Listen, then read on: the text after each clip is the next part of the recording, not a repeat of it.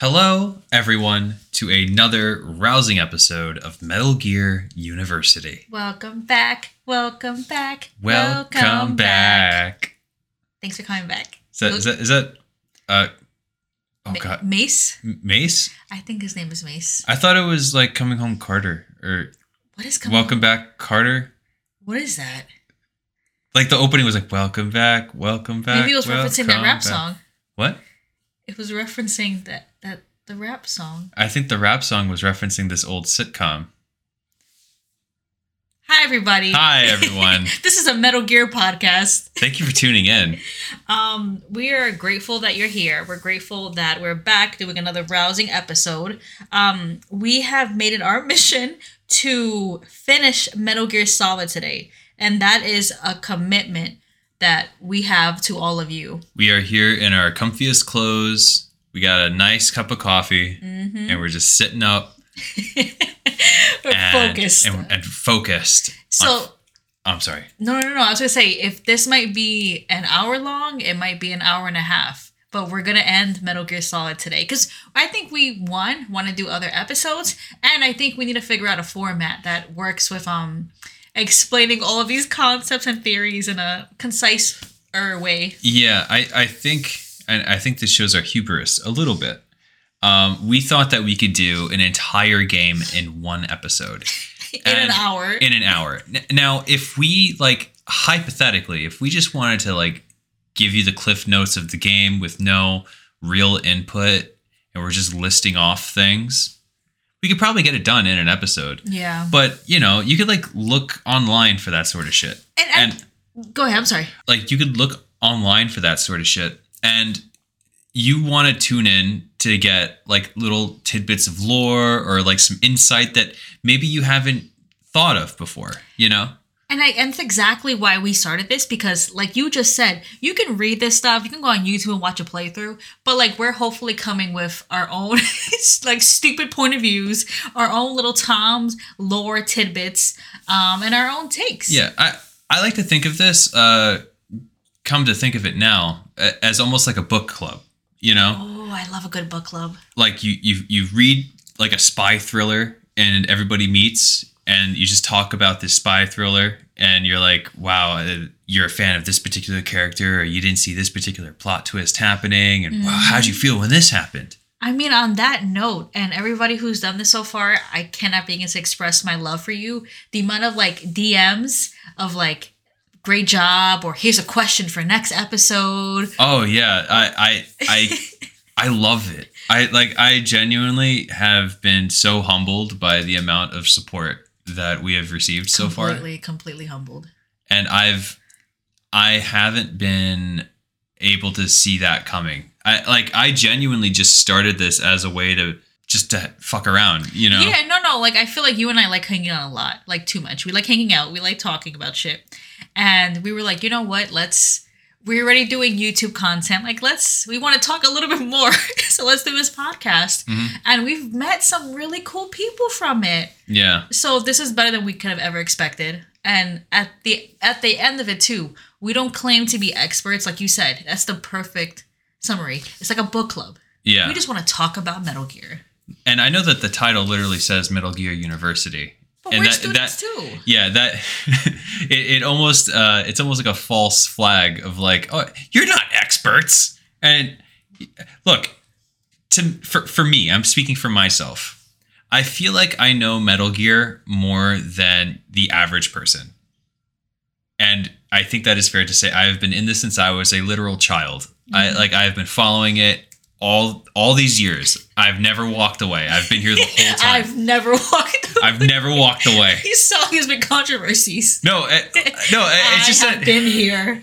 There's never been a controversy, but sometimes there are fans that that were in it when they were a kid, and then they come back years later. That's me and Harry Potter. Yeah, well, I had to walk away. I understand. Yeah, I understand, but what I'm getting at is I am not a walking encyclopedia, but I will say I probably know enough. I mean, I feel like Metal Gear University, the title was just from our first episode, we said we're also students. We're here to learn together. We're here to discuss together. Yeah. You know, it's not like we're the teachers. We're students. You're part of our cohort. Yeah. We're here with you. And this is the place to go and get to talk about all the possibilities in this game. And like, for example, in the next couple of games, they're going to be long. It's going to be very dense. And especially, and I'm not jumping the gun. I'm just going to mention that the next game is going to be Metal Gear Solid 2. And as just a little tidbit, it's a very dense game. It's very deep, and there's a lot of little things going on. It's like an onion. You just keep peeling back the layers, and it's just... And Kay and I have been talking on how the hell do we even approach this? Because if we approach it the way we've done so far, it's going to be like a 9-part series. I'm not even kidding. It might be like a 9-parter. I already have jokes set up because that game is it's for folks who've never played it, it's a masterpiece, but it's going to take some work on our end to figure out, like you said, Tom, how to we have decipher it, break it down. To bring it back to like the university metaphor, we really might have to think of like a lesson plan. I'm ready. I've done one before. Let's go. I'm ready. Okay. But with that, before we jump right back in, how's the Master Collection been, Tom? It's been very well. I've been really enjoying myself. I'm on a quest to platinum every Metal Gear Solid game. So I've been doing like a basic run through of all the games just to get like the basic ones, like defeat Sniper Wolf. Yeah, you know, like the little ones. Okay. And then there's like little ones that are easy, like get your grip gauge to level 3, which is like I'm not going to delve into it, but it's a very stupid and boring trophy to get. But I'm just doing that shit, and then I'm going to do the challenging stuff later on. So maybe speedrun in the next year. Yeah. No, I'm going to try to stream my platinum attempts. That's cool. That'd be cool. Ooh, okay. Like, I'll purposely leave some trophies for Twitch, and then I'll stream the attempts to get those. That's fun. We slowly went from variety streamers to horror Metal Gear streamers to like horror Metal Gear streamers. So well, I'm just a really big Metal Gear fan. I don't.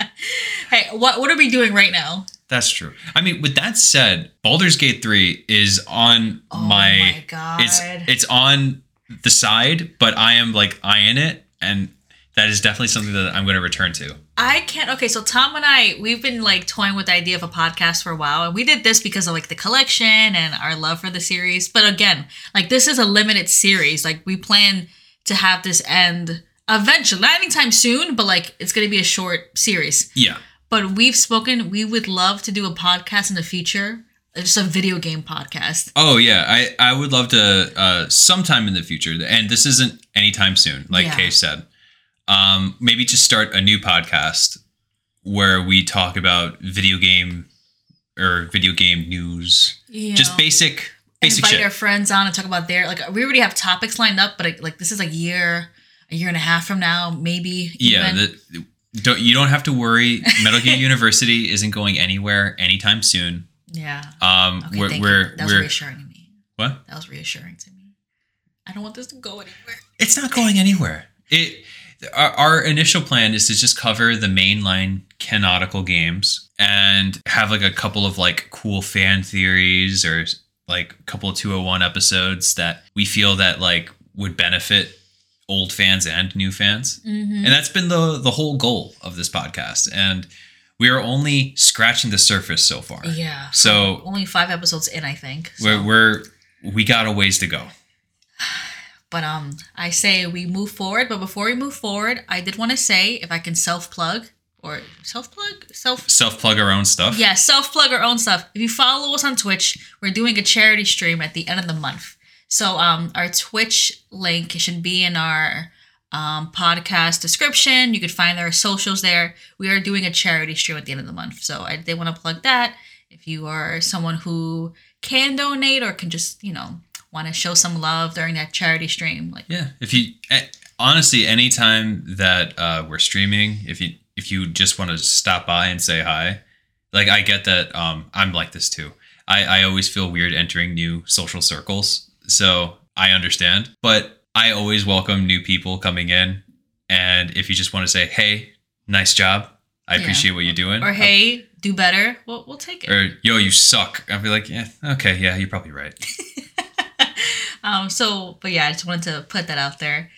And with that, are we ready to jump back in? Oh, yeah. I am 100% ready to jump back in. But before we even start, don't think that I forgot about the pop quiz. It's like when you go to class and you're like, don't ask for the homework.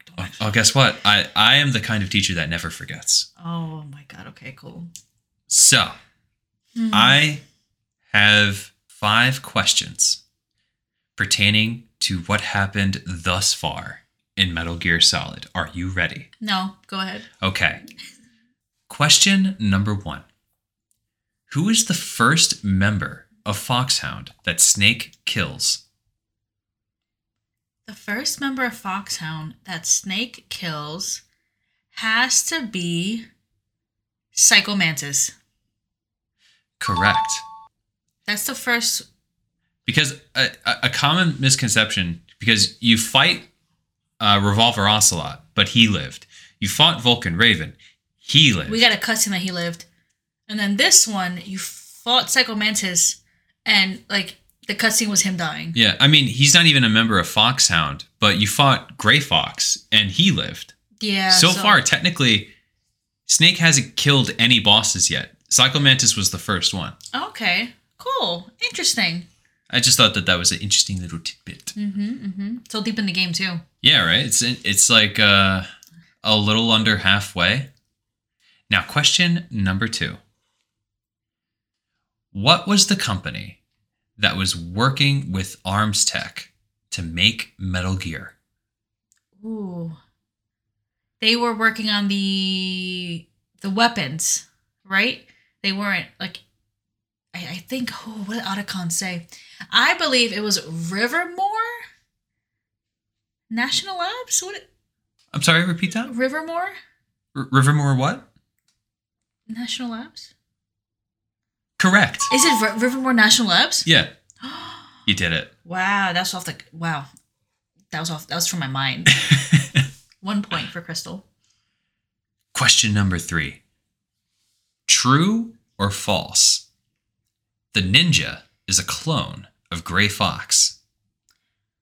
I actually wrote this question, and I thought it was pretty cool because the answer is false. The ninja is actually Gray Fox, as in Dr. Clark and her team took his body from Zanzibar land and brought it back to life, a la Frankenstein, a la, what's that movie you said, Tom? Oh, Universal Soldier. Tom, did I mention that last podcast? You did not. Okay. To those who are listening, I am like 80% sure that Kojima mentioned this himself. But if he hasn't, I am 90% sure that he at least got that inspiration for Gray Fox from the movie Universal Soldier. What happens in that movie? Okay. The gist of Universal Soldier is that there was this soldier in Vietnam. And I'm not going to go into details because I don't want to spoil it. But Vietnam War. The Vietnam War, there was a soldier. He died. He died in Vietnam. He gets put on ice and he gets like reprogrammed to be a super soldier. And he gets sent in to do dangerous missions because, he's already dead. Who cares? Then he catches a glimpse of a certain person that reminds him of an old memory back in Vietnam, and it confuses him. And he's like, what's going on? Yeah, he's like, what is this? What am I thinking about? Why is this bothering me? And then he goes rogue. A-la. Just like Gray Fox. No, Tom showed me the trailer, and I was like, this is Gray Fox's story. Yeah. The trailer itself. It's like, literally Gray Fox's story. Can we watch it later, maybe? I would actually really like that. I haven't saw it since I was like a kid. I've never even heard of it. It has, who's the actor? It's Jean-Claude Van Damme and Drogo. Drogo. I forget his name. But Drogo from Rocky. Yeah. Yeah, he's in it too. I'm excited. Okay, so cool. But anyway, again, the question was true or false. Is the ninja a clone of Gray Fox? It's false. It's actually Gray Fox. It's his body that died in Zanzibar land. Okay. Next question. Yes. Question number 4. Uh-huh. Tom. Uh-huh. Where does Meryl get sniped? How rude. Well, Meryl gets sniped. She got at the base of the communication towers. You are correct. Yes, I am. Last and final question. Okay. Well, last is the final. Anyway, last question. Yes. Question number 5. Uh-huh. Name at least 2 things that have been similar to Metal Gear 2 Solid Snake. All right. Thus far in the game, we could say that the ninja reveal that was a friend of yours from the previous game. So there was Black Ninja in Metal Gear 2 that was revealed to be Schneider, who helped you out in Metal Gear 1. Mm-hmm. In Metal Gear Solid, you have the Cyborg Ninja that was revealed to be Gray Fox in Metal Gear 2. The second example, I would say, is the dot on the radar that Snake can use to track the whereabouts of the DARPA chief, where they both show up as I think in Metal Gear 2 they show up as a red dot, and then in Metal Gear Solid they show up as a green dot. But it's the same shit. I'll accept those. Correct. We will also accept, for those who are answering themselves, you have to meet your female companion in the women's bathroom. That's another good one. We will also accept having to disarm an electric floor with a remote-controlled missile. Mm-hmm. We will accept those answers as well. If there's others you'd like to state, let us know. DM us. Put in a little podcast questionnaire. But that was the last question. We both did extremely well. As we should. Damn it. As we should. Well, yeah, what are we doing if we don't? Yo, We wrote these questions. Yeah, but then like on top of that, like I can understand getting one question wrong, but like imagine like we're the hosts and then like we're like supposed to be like, yeah, this is what happens, and we get every question wrong. It's like, damn, man, what are we doing? Man. And with that, we will get right back to the programming. Last time on Metal Gear Solid, Meryl was sniped, and Snake can't do anything about it. Now, he's told by Otacon that there's a PSG-1, which is a type of sniper rifle. Oh, okay. All the way back in the... I forgot the name of the first building was, but it was in the building where you met up with the DARPA chief and the Arms Tech president, which is a ways back. You got to go all the way back there. Question. Yes. Is there a way for you to get the sniper rifle at the beginning of the game? No. Damn. Okay, but you go back and get it. You go all the way back and get it. You backtrack all the way to the beginning of the game. You get the sniper rifle. You go all the way back to fight Sniper Wolf. Only Meryl's not there anymore. Oh my gosh, she was bleeding out. She's bleeding out. There's a blood stain where she was laid out. Oh, they took her. They took her. But Sniper Wolf is still there, so you got to do battle with her. Now, this battle, personally, I find very annoying. How come? The sniper mechanics in Metal Gear Solid 1 is very janky, in my personal opinion. Fair. It's just that Snake's hands shake so hard and so frequently that it's so hard to aim the sniper rifle. Is there a way to stop the shaking? Yes, there is. There's a medication that Snake can do. And Pentazamine? Pentazamine or diazepam? Diazepam, yeah.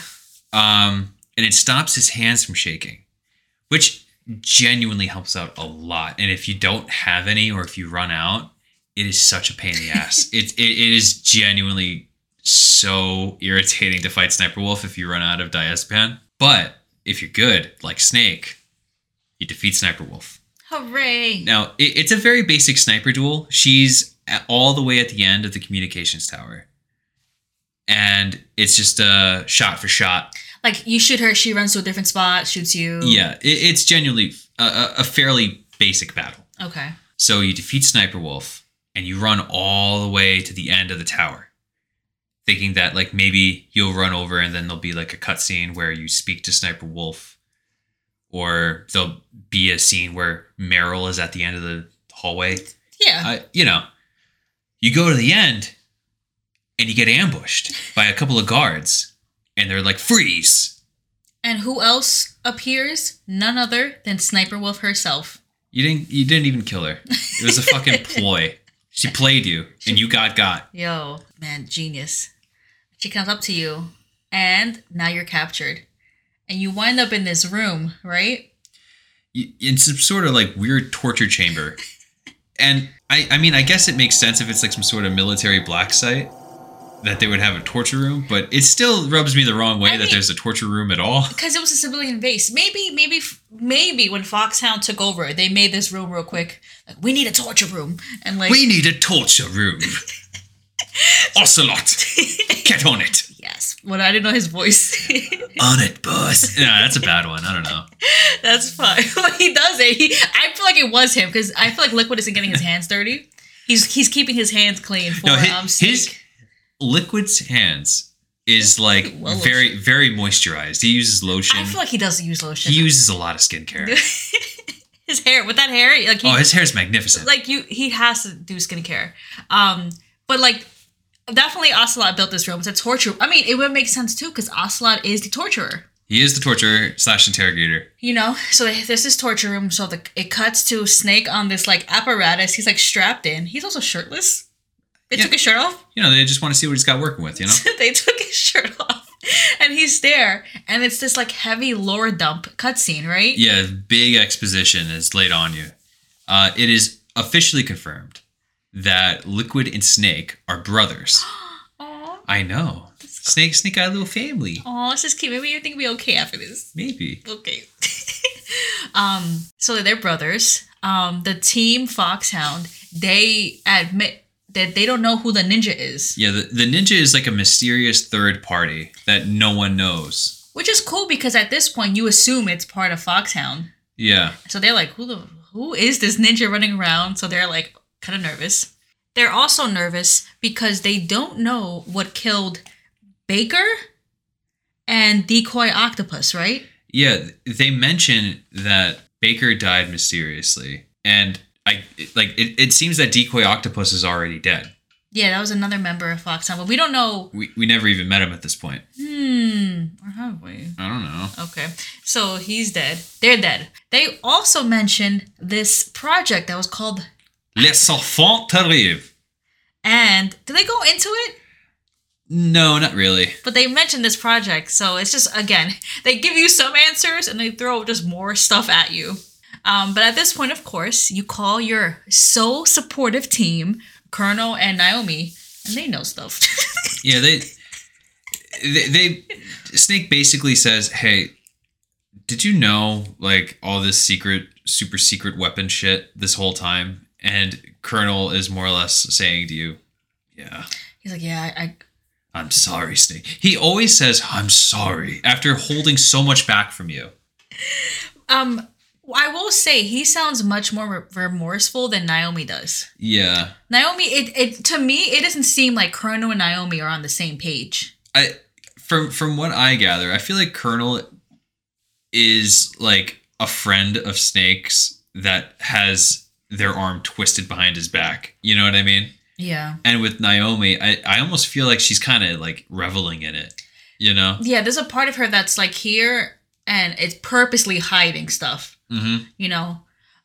So again, I mean, Snake's real only true support, I would say, is like Otacon at this point. And Otacon's just been recently added to the team. Yeah, I would say. Or Master Miller. Master Miller is good. But the only downside with Master Miller is that there's a distance, like they're not on the base. Otacon has the significant advantage of being there. Yeah. You know? So, you know, Snake is listening to all of this and he's on this torture device. And the next point of the game is actually surviving a torture sequence. Yep. Ocelot gets on you about like, what's the PAL key? What's the secret behind using the keys? Apparently there's a secret. He gets on Snake going like, where are the other two keys? You only have the one. And Snake's like, I don't know what the fuck you're talking about, man. Yeah. And then he electrocutes Snake. And you need to rapidly hit circle in order to survive this. And this is like honestly pretty difficult to do. Now, I feel like this is needed to be stated this is a point in the game where you can get one of two endings. Now, as we said earlier in our intro, we're sticking to the canonical side. Mm-hmm. So basically, the endings depend whether or not you submit to the torture. So not die during it. There's a button for you to press during this little moment where you can give in. Yeah, you could just say, you win. And Ocelot will instead interrogate Meryl. Now, that is the non-canonical ending. Personally speaking, I think it's the better ending. But that's for another day. The canonical ending is Snake is resilient. And he holds it together and he doesn't give in to the torture. And mind you, there's not only a moment of torturing. There's 2 torture sequences. Yeah, there's 2. Now, at the end of the sequence, Snake calls Campbell and Naomi. And he tells Naomi that my arm hurts, which is a cute little reference because you've been mashing this button for so long. That's actually really cute. Your arm hurts. Wow, okay. And Naomi says, put the controller on your arm. And the controller vibrates to massage your muscle. That's Isn't that, it's like a cute little thing, right? It's cute. It's actually kind of cute. And this is a moment not only where he's kind of getting that physical support, but this is also a moment of like emotional support. Like Snake, whether he's just drained from the torture sequence and he's very vulnerable right now, he opens up to Naomi about his life. Mm-hmm. He opens up about, Naomi again is kind of persisting like, do you have any friends or family? And Snake's like, I don't have any women in my life, but I have 2 good friends, Colonel and Gray Fox. And this is a part I love because Colonel's like, you still consider me a friend after all of this? Like Colonel's like, wow. He's like, I'm sorry. I'm sorry, man. You still consider me a friend? But then also, Snake opens up and says in this cutscene that Big Boss is his father. Which is a bomb. Because, for us as the players. Because this is the first time it's ever been mentioned. Snake says that Big Boss brought this up during their final encounter. Now, you can go back and play Metal Gear 2, or you can go back and listen to our episode on Metal Gear 2. And even listen to our episode of Metal Gear 1, where he fights him the first time. Mm-hmm. It's never been stated. Tom and I spoke separately about Snake's Revenge, or what's the other NES port? It was... Oh, the NES port for Metal Gear. So, like, Tom and I were like, okay, maybe this is a situation where, like, the English ports had that little cutscene. No. This is, to my knowledge, one of the first retcons in the series. There's other ones that go into, like, Big Boss's origin, but we're not going into that right now. Yeah. As of right now, this is, like, the first major-ish retcon. So just pretend that during that final encounter, it was like that the Empire Strikes Back moment with Darth Vader and Luke, where it's like, Snake, I am your father. And it's interesting, right? Because I feel like, there are people, because you have a different kinds of players so far in this series. You have people who probably never played any Metal Gear game and just played Solid, so that reveal is probably not that big to them. Yeah. But there's people who probably played Metal Gear and or Metal Gear 2, and they're like, when the hell did that happen? Yeah, no, I would honestly love to talk to a fan that has been around since the beginning. Because for me, I've only been around since Solid. So when Snake revealed that Big Boss was his father, I mean, from my perspective, Big Boss is just this character that is just spoken about off screen. Mm-hmm. So the reveal that that's his father isn't really like a big shock, If anyone is listening who was playing Metal Gear 2 when they came out, let us know how you felt about that reveal. I would love to hear about it.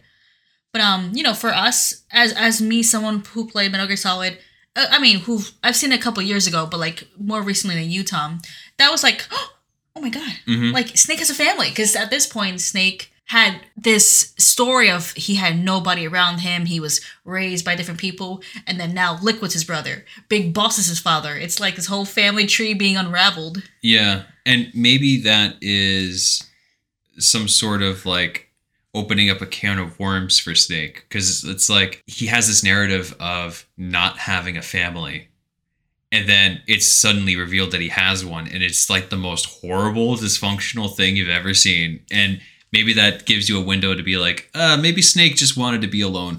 Maybe he had a reason. I mean, it's funny, right? Because he kind of had like his chosen family in a sense, or like his friends with Gray Fox and like Schneider. Like he had these friends who wound up, in a sense, betraying him. You know, so he had people he picked who betrayed him. Now he has this family that he didn't choose who also betrayed him. So it's like, yeah, maybe his dogs in Alaska, maybe that was the safest option for him. Yeah, his dogs are gonna run away. No, them too. He's gonna go back to that cabin. It's just gonna be empty. They wrote a note. For like A paw print. It's just a paw print as a signature. I mean, I don't know, man. Maybe Snake. I don't want to say he got bad vibes, but maybe, I don't know. Maybe there's something to him. Maybe he smells bad or something. I don't know. But we're laughing during this man's most vulnerable time. Yeah. Well, it's the best thing to do in traumatic moments. You just gotta laugh about it, man. You just gotta laugh about it. Speaking about more traumatic moments, Naomi also opens up about her life, and she states how she actually went into genetics to understand where she came from, because she has really no family either. Yeah. Right? Yeah, she mentioned that I believe she was in like Mozambique and like in the like Rhodesia area, but she doesn't know anything about like her family or her genetic history. So she got into genetics to learn about that. And you just find out that she's just alone. Like she said, like the genetics didn't explain anything. Like it wasn't enough for her to. Yeah, it's just like a, I don't know, like a building block. But she, at the end of it, she's just in the same spot where she began. So Snake is just sitting in this cell. He looks to his left, and he happens to see a rotting corpse. After the Kodak call, he's like, "Oh my god."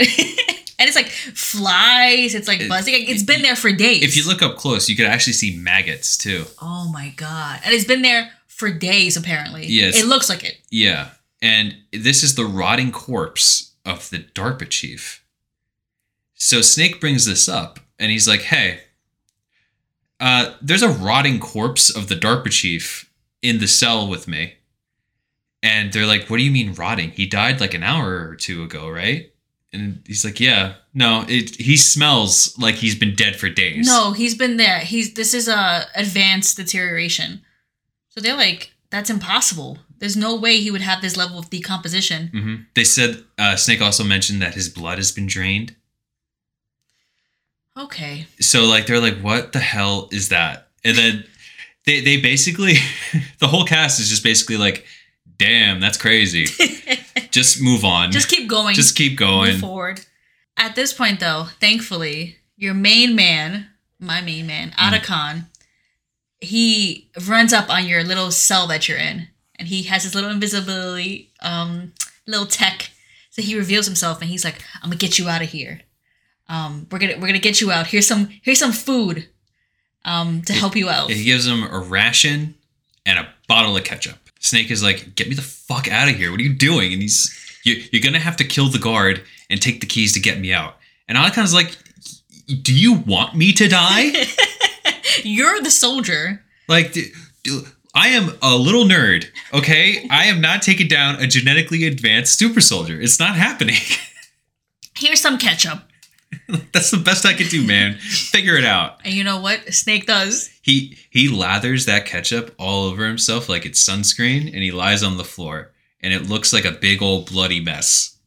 Now, this particular soldier, who, by the way, was the same soldier that Meryl beat up when she escaped herself. How do you know that? Oh, because he mentions earlier, if you listen to his patrol, he's like, he sneezes because his clothes were taken for a while. And then he was like, "That witch, she took my clothes." Wow. So it's the same guy. Wow, they really were smart having this guy. It's almost like they wanted Snake to escape. Yeah. So they have this guy patrolling. He walks in because, of course, he sees Snake on the ground with what looks to be blood. Mm-hmm. And then Snake does what Snake does, all lathered up in ketchup. He knocks out this particular guard and escapes. So much for like genetically enhanced soldiers. Well, this particular soldier is uniquely inept at his job. Yeah, something's up with it. He's uniquely inept. Maybe he missed the nanomachines. I don't know. Maybe he missed something. So you escape, thank God. And at this point, I think, Tom, you're backtracking to the communication tower. Yeah, you pretty much have to go all the way back again. Where this torture room was is already pretty close to where you got the sniper rifle. So you can get an idea that we are quite a ways away. They brought you back. Okay. So you make your way all the way back to the communications tower and you see the blood stain that Meryl left behind. They didn't clean it up, which is, I guess... Why would they? I guess they don't care. But... I mean, that's probably the hallway that you found Otacon in. Oh, that's probably not even... So it's just, they don't... I mean, that's the least of their worries. I guess. They're waiting for $1 billion. They don't... You know what I mean? We'll clean up once we get $1 billion. We'll get the best cleaning service money can buy. So you go back to where Meryl is. Where she was, and the bloodstains there, of course. And again, you call your team, and you're like, it's this whole kind of conversation of just like Snake just really feeling sad about what's going on. Yeah, he doesn't feel good. He doesn't feel great. Like he really feels like he let Colonel down, he let Meryl down, and he feels like he's failed. And Snake's having like a real sad boy moment. Yeah. And all of a sudden, Miller cuts in, and Miller's like, "You're not going to do this, Snake. This path leads to madness. Believe me. You got to move forward. Yeah. Don't worry about I love that. Thinking about your past is going to lead you to madness. Keep moving forward." And Snake's like, "Great advice, Miller." Thank you. I will put it deep down, and I'll never bring it up again. They also, they try to like lighten up the mood. Colonel mentions that Naomi had a grandfather that worked for the FBI. Yeah, it's like this awkward segue, right? Yeah, when we were taking notes, we played this conversation. I feel like we must have played this conversation like 10 times because we were like, is this just like an awkward segue? Is this... Because everybody, like, go back to that cutscene, or like, if you don't remember, for those who do, it's, it's literally a conversation about Meryl and like, again, like Snake failed her and his feelings. And then it just pivots so, honestly, so abruptly that we had to pause it. We were like, what? Yeah. And I honestly, and I could be wrong, but 80% of the time I'm right. So hear me out.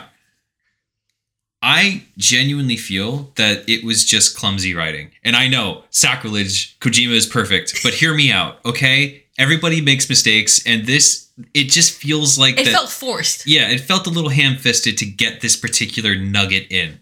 But in any case, Colonel brings up that Naomi's grandfather worked for the FBI, that they were a Japanese FBI agent working for J. Edgar Hoover's FBI in New York, trying to fight the mafia.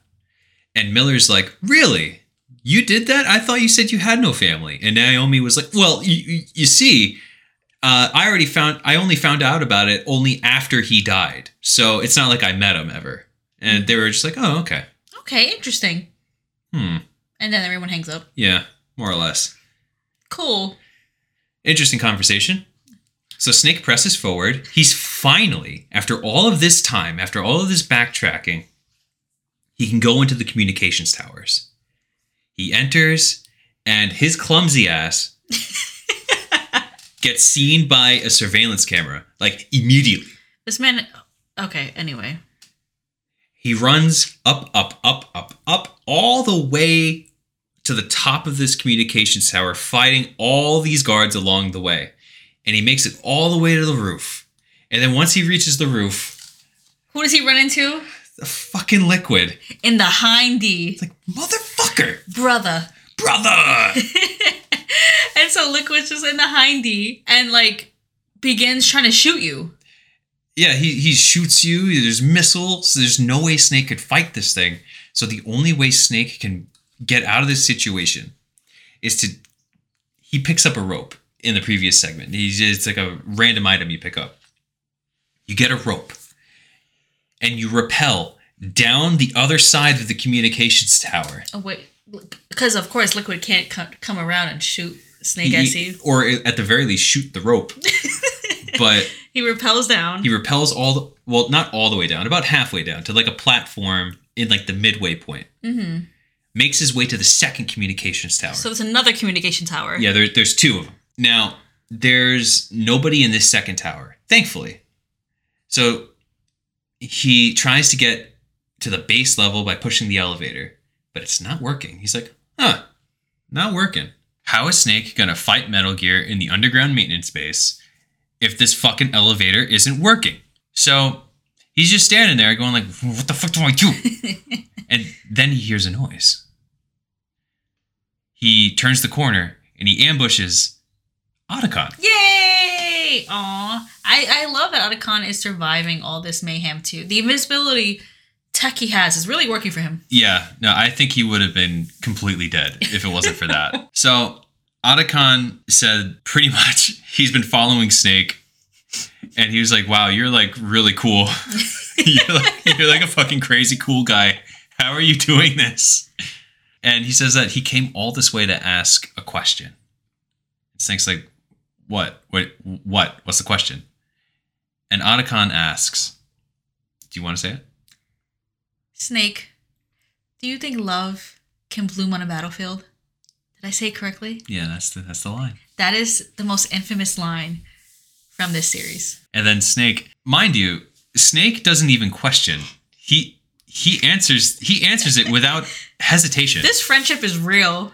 But he answers it, right? And he's like, yeah, I believe that anyone, anywhere, at any time can fall in love with each other. And they just make eye contact and look at each other for a second. It's a beat of silence. It's just a beat of silence. And then all the fan theories. You can hear them stewing in the back. You hear this? That's the keyboard's typing. That's the fan fictions that have been written since that moment. But Snake laments that if you love someone, you have to be able to protect them. He's obviously thinking of Meryl. Yeah. So they have like this sweet little moment together. Mm-hmm. Snake mentions that you got to make this elevator move. You're an engineer, right? You could probably make this elevator move. And Otacon's like, yeah, if it's a mechanism thing, I could probably get it to work. Probably turn it off and turn it back on. Yeah, just reset it. Reset the router, you know? And Otacon's like, what are you going to do? And Snake is all, I'm just going to go fight this helicopter real quick. Like a sane person. Mm-hmm. Snake goes up to the top floor of this communications tower. Tower 2. Picks up a Stinger missile launcher. That happened to be there. It just happens to be there. Don't question it. And he does battle with this Hind D. Much like the Hind D battle that you fight in Metal Gear 2. But this time your brother's in it. Brother! And you fight him. It's just you against this helicopter. How hard is that fight? It's a little tricky. It's not the hardest boss in the game, but it's a good mid-game boss, you know? Mm-hmm. A funny little tidbit, and this is pretty a fun little thing to say. If you call the Colonel during this fight, he'll say, hey, use the stereo speakers on your TV to figure out which direction the Hind is coming from. That's cool. Hey guys, Future Tom here. Now, the following conversation, we mixed up the definitions between stereo and mono televisions up so much that it would just confuse everyone involved. So I'm just going to summarize it again. You can call the Colonel and he'll advise you to use the stereo speakers on your TV to locate where the Hind is coming from. So you'll be able to locate it if it's on the left or the right. However, if Snake has a mono television, the support team will kind of make fun of Snake for having such a poor television because the sound will only be able to come out through one speaker, not a surround sound type-ish environment. Okay, that's pretty much it. But I hope that covers the basis of it. Okay, anyway, back to the podcast. Bye. I think that codec might be a YouTube only thing. Or maybe if you have original hardware and you have a CRT, you can still get it. But anyway, I'm getting in the weeds here. No, that's cool. And it's cool because you can also call like other people during this fight, right? To ask for help. Oh, yeah. No, this game, I mean, we don't really talk about them enough, but you can call Miller, you can call Nastasha, you can call Otacon, and they give you all little tidbits that you could use to help in this fight. It's really neat. So during this fight, you probably call like Colonel, Naomi. Does Miller help you during this fight? For some reason, Miller doesn't answer. Damn, you'd think he want to help at this point. You'd think he would. Maybe, like he's not in the mission proper. He could be just like in the bathroom or something, Damn, what a... Anyway. Okay.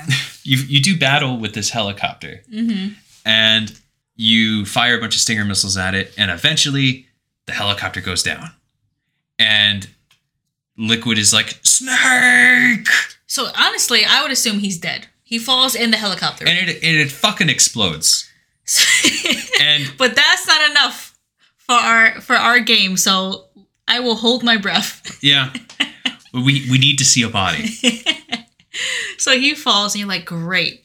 And then, perfect timing, the elevator's here. Elevator's fixed. Oh, right. And Otacon says, yeah, it's fixed. But the weird thing is, I didn't even really do anything. It just started working. And Snake is like, oh, okay. Well, it's working though, right? And Otacon's like, yeah, it's working. Go for it. So Snake moseys on over to this elevator, gets in, and then the weight limit sign goes off. Damn. And he's like, huh. Snake's a big boy. I guess he gained a lot of weight during that fight. It's all muscle. That's all muscle, baby. So he calls Otacon on his way down. The elevator's working more or less. So they're talking, and they're basically like, hey, did the weight limit sign go off for you too, Otacon? And Otacon's like, yeah. And they're like, oh, that's weird. And he's like, Otacon, how much do you weigh? And Otacon's like, I'm 100 and something. I think he says he's 135. That man is so thin. He needs help. Like, honestly, like... Because I feel like he's, like, tall. He's, like, 5. He looks to be above 5'5". Yeah, I would say he's probably, like, average height. To be 130, and he's a skinny man. He's a skinny man. But a weight limit, 130 off in an elevator? That's weird. Yeah. And Otacon's like, wait a minute. I was going to go get extra stealth suits to give to you, Snake. And when I went back, there were none there. And Snake's like, what do you mean? And Otacon's like, oh my God, Snake, they're in there with you. They're in the elevator. Get out. But you're already in the elevator. You've been talking to him while you're on it. It's been moving. And then 4 soldiers appear. That are invisible. I like to think they were just hiding in the wall. They're just like not breathing, just in each corner, like, oh my God! Like the weight limit. When they heard the conversation about the weight limit, I know they were sweating. I know they were like, oh fuck. Oh God, he's onto us, boys. And then once Otacon was like, they're in there with you, they're like, fuck. Now we gotta fight him. Now he knows we should have ambushed him a second ago. And Snake fights these invisible soldiers in the elevator. And this is another little callback to Metal Gear 2, where you fight, I think they're called the 4 Horsemen, right? Yes. You see, I always get confused with Dark Souls because I think about the 4 Kings. The 4 Kings, yeah. Yeah, I always get this confused. But yeah, you fight the 4 Horsemen in the elevator.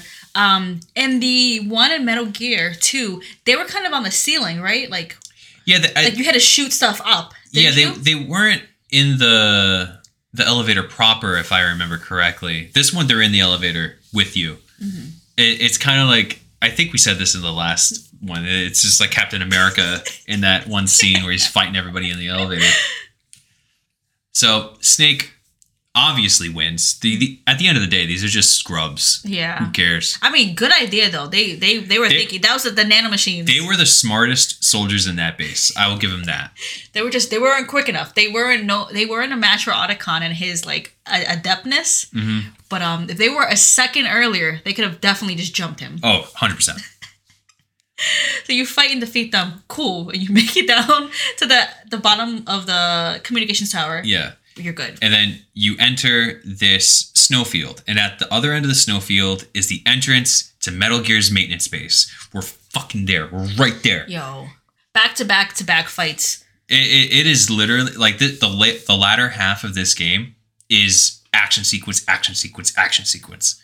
And talking about action sequence, another one. Snake gets shot. In the snowfield. By none other than Sniper Wolf. Again. Again. Man. In our notes, we put Sniper Wolf 2. I mean, it is the second fight. Now, Snake calls Otacon and he's like, yo, were there any other stealth camos? And Otacon's like, no. And he's like, that means someone can snipe me even in this storm. And then for some reason, Sniper Wolf just has Snake's number. She just calls in. And she's like, Snake, I see you. I mean, she's all about catching her prey. So I feel like she's also not only a sniper, but she is, what is it called? Like she would get all the information about her prey. Yeah. So codec number, location, like, you know what I mean? I bet you she knew information about Snake. Like she would get all the intel she can. Oh yeah, she's like a pro hunter. Yeah, you know? There we go. Yeah. Otacon doesn't want you to kill Sniper Wolf. Otacon's like pleading with you. It's like, don't hurt her, Snake. Okay, why does he have this feeling for her? Well, because when Otacon was taken captured, they were going to shoot all the dogs, and Sniper Wolf stopped that. And ever since that moment, Otacon really had the feelings for Sniper Wolf. But she shot Marrow. Did he not know about that? Yeah, he does. But the dogs. She must be a good person. That's what he literally says that. She does. She likes dogs. She must be a good person. That's the gradient. That's the only thing. That's the only hurdle you have to skip over to be a saint in Otacon's eyes.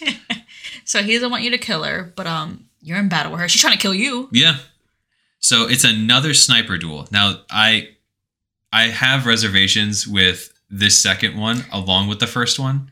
This one you can cheese though, right? I remember seeing. Ever since I figured out this cheese, I have only cheesed this fight. What is it? Okay, well, first of all, let me tell you the proper way to fight her. Mm-hmm. Once again, it's a sniper duel between you and Sniper Wolf. You have to combine it with diazepam, time right with like sniping her when she reveals herself. This time around, it's a huge area. Okay. And it's a very wide area where she could be hiding. And it makes this fight a lot harder than the previous one. However, you can go all the way to the right. When you enter, like mentally think, when you enter this room, to the bottom right-hand corner, there's a area where Snake can more or less stand and be unharmed by shots by Sniper Wolf. Because there's like a cliffside that Snake can stand behind. You could take out your Nikita missile launcher. The remote-controlled one? Yeah. And just fire it. And you could just cheese her with these missiles. I have this image of her running, and you have a little slow-moving missile behind her. That's literally what it is. It's very funny to look at. Does she see the missile coming and tries to run? Or? No, she doesn't. I don't even think that the devs programmed her to even register that there's a missile there. I think that they thought that no one would do it. Yeah, well, here goes Tom. Hey, much like Dark Souls, if I see an opportunity, I'm taking it. Oh my god, you and Manus? Honor be damned. I don't care. Yeah, there's a Manus cheese. We're getting way off topic. It's real quick.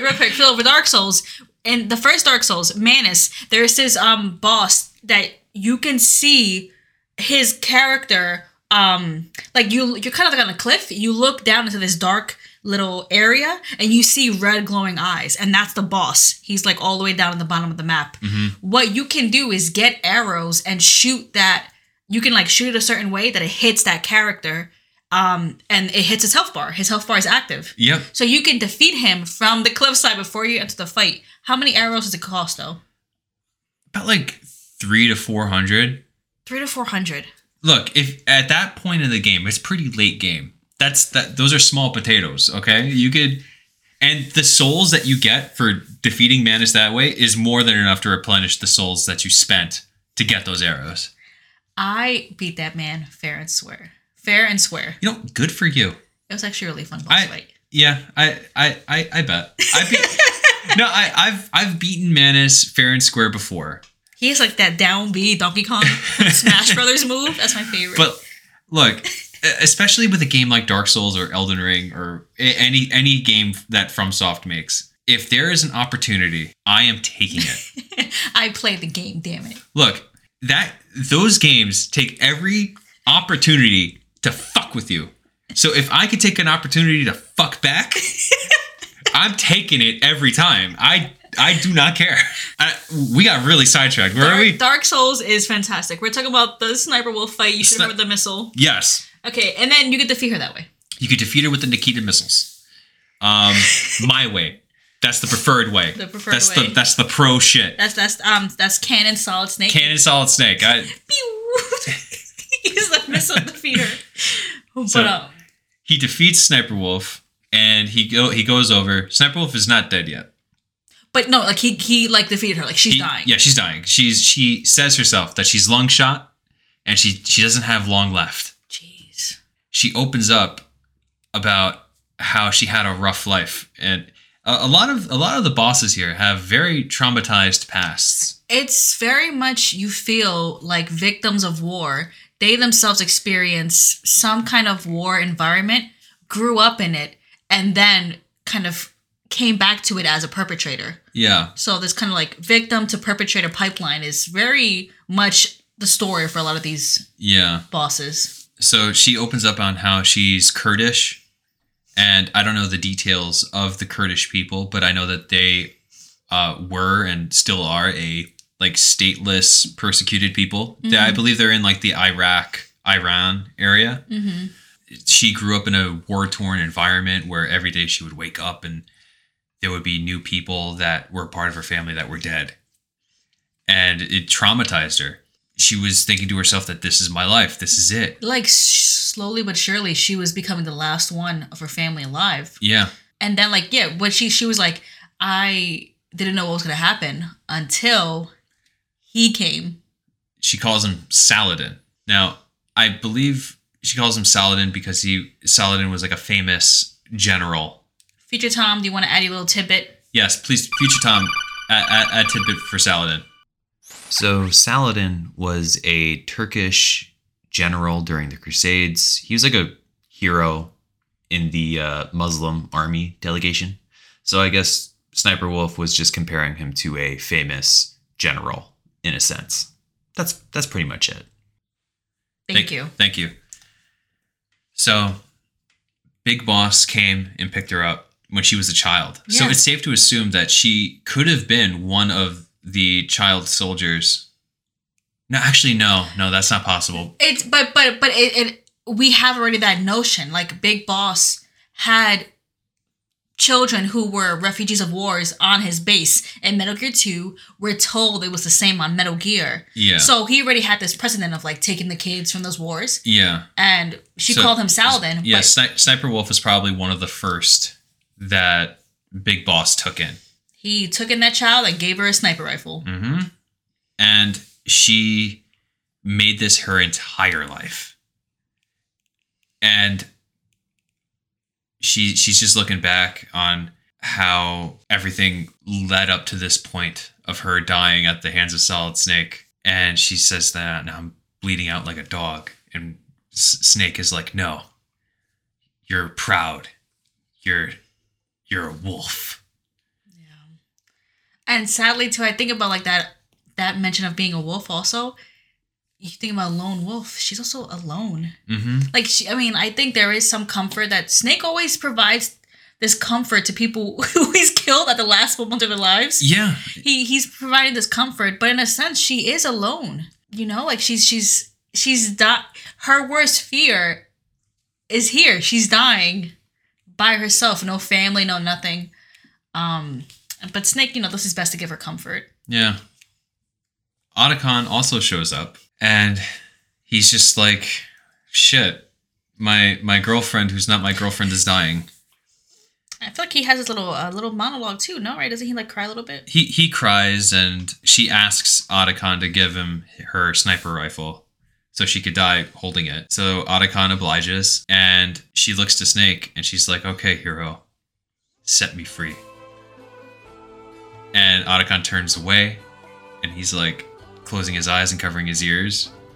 And Snake just pulls that trigger.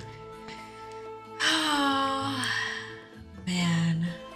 And this scene, this particular cutscene is one of the cutscenes that fans of the series brings up. Like, this is like one of the top scenes in Metal Gear. Yeah, it's you go to any game, like any full playthrough, and you see what's the most replayed, and it's usually this cutscene.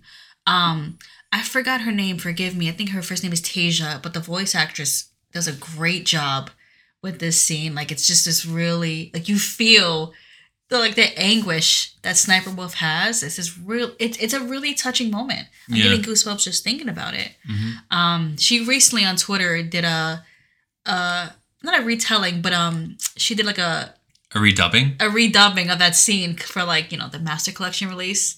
And she still got it. Like, it's she's fantastic. But Sniper Wolf, that's how she comes to an end. And Snake more or less makes his way to the Metal Gear maintenance base. But as he's walking away, Otacon turns to him and he's like, "What are you fighting for? What am I fighting for? What are we all fighting for?" And there's like this sick fucking shot of Snake, and he just turns around. And then you think he's going to say something profound. And he just says, "If we make it through this, I'll tell you." And there's this shot of Otacon as well. And he's like, "Okay." Yeah, that's pretty funny. It's like, it was kind of cinematic, and it was just like, okay. I'll keep searching too. Well, yeah, that's it for Sniper Wolf. We see her body. We hear the shot. Like, so far, it's Psycho Mantis and Sniper Wolf. They're done. They're donezo, yeah. And Liquid? Question mark? Anyway. So, what is your goal now, Tom? You have to go to Metal Gear, which is through the maintenance base. So, also, if you're playing on the old school PS1, this is the part where you switch discs. Ooh, I like that. Uh-huh. Also, if you're playing on the Master Collection, I really enjoyed this little tidbit. Once you get to this area, they make like a cute little animation of discs going from disc 1 to disc 2. Oh, really? It's this cute little animation. I thought it was cute. Oh, I gotta check it out. But you go all the way into Metal Gear's underground maintenance base, and you enter in like this huge blast furnace area. There's molten steel everywhere. Ooh. You sneak through that. You go down this huge ass elevator. You're just going to Metal Gear now, right? Yeah. Okay. You go down to this huge ass elevator. It's like this huge cargo elevator. And you go down 2 of them. And then once you get down to the second one, you enter in this, like, it looks like a freezer. And you call people and it's like a permafrost, right? A permafrost zone. When you reach this area, you get a call from Miller. My favorite. And he's like, "Hey, I've been looking into Naomi's background about her grandfather working for the FBI. It makes no sense." And Snake's like, what the fuck you talking about? And Miller's like, "Well, here's the thing. J. Edgar Hoover was a massive racist. First off, he would never have had a Japanese man in high ranks of his team. Mm-hmm. So, strike 1. And strike 2, the mafia operations that they were doing were in Chicago, not New York. So, those 2 strikes don't need 3. Naomi has to be a spy. Naomi's got to be lying. She has to be the spy. That's why she's been so shifty this entire game. Snake's like, "What? What are you talking about?" And at this point in time, Miller's just like, "Look, just keep this between you and me, all right? Mm-hmm. I'm going to look into it further. But we'll look into it later." Yeah, but he's like, "Just keep your eye on her. Be careful." So Snake enters. Has to keep moving, I mean, right? you got to keep going, right? Snake enters this like gigantic. It looks like a cargo room. Yeah, it's like a frozen cargo room. And this is where he meets none other than Vulcan Raven. Again. We didn't see his body, so that's the real kicker of anything. If you don't see the body dead, that's it. Mm-hmm. No, but even then, you see some anyway. This fight has you pitted against a huge muscle man with a big, big gun and a very spiritual brain. No, he's very. I love it because I think he is native, right? He's Native American. Yeah, I think he's Alaskan Inuit. That's so cool because he really leans into that when he's speaking. But as a very terrible pivot, his character design reminds me of Dingodile in Crash Bandicoot. Because Dingodile has a very similar weapon design where they hold it the same way. Yeah, and he has like a big tank on the back like Raven does. Dingodiles and Crash Bandicoot. Crash Bandicoot is just like seared into my brain. That game was my first Dark Souls. But like, yeah, they both have this massive character with this gun that they're holding a very specific way with like, the backpack full of like whatever gear or fuel. So every time I see Vulcan Raven, I love him, but I'm like, that's Dingodile. Anyway, go ahead. Sorry. I'm sorry. You're fine. So you fight Raven, but you can't fight him head on. It's like a death sentence if you try. So the strategy with this fight is to place like C4 or mines and detonate them while you're hiding behind the corner and shit. You could also use the Nikita missile launcher again. Your favorite weapon. It's the favorite cheese weapon. And then you could use that to fight him as well. Mm. You eventually defeat him. And once again, Snake gives comfort to a dying person that he killed and just hears their last moments. Mm-hmm. And this one's a little different because Raven doesn't really have a traumatic past that he shares at least. He more or less says, "All right, Snake, you beat me fair and square. Take this security card. It'll get you to where you need to go. And also, I have something to tickle your brain a little bit." Snake's like, "What? What could possibly tickle my brain even more?" And he says, "The DARPA chief that died in front of you, guess what? That wasn't the DARPA chief. It was Decoy Octopus." Okay, so the DARPA chief you meet at the beginning of the game. 2 episodes ago, the DARPA chief said that Psycho Mantis was able to read his mind. And he also presses you on if the White House is going to give in to the demands. You meet Kenneth Baker later, and he says, "We have special technology to help prevent people from reading our minds." Okay. Cool. But there's no way that that's possible. The way they got the codes from me, Kenneth Baker, is through torture. That was the clue. That was the clue. And that was the first one. The second clue is when Snake gets captured, Liquid literally says, "We don't know what killed Baker and Octopus." Not Baker and the DARPA chief. Octopus. And he's like, they both seemingly, like, they both died of like a weird, like randomly. Mm-hmm. So that person in the beginning was Decoy. His whole shit, like the body you find of the actual DARPA chief, the blood was drained, it was rotting. Like Decoy Octopus was doing his thing to recreate himself as the DARPA chief. Yeah. He is a very method actor. He copies his patients.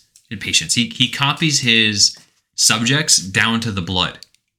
Jeez. Which is, fun fact, which is why he shows up on Snake's radar. Because the nanomachines that were in the DARPA chief's body were now in Octopus's body. Damn, that guy's a great actor. Wow, that's, man, Daniel Day-Lewis wish. Oh, yeah. He wishes.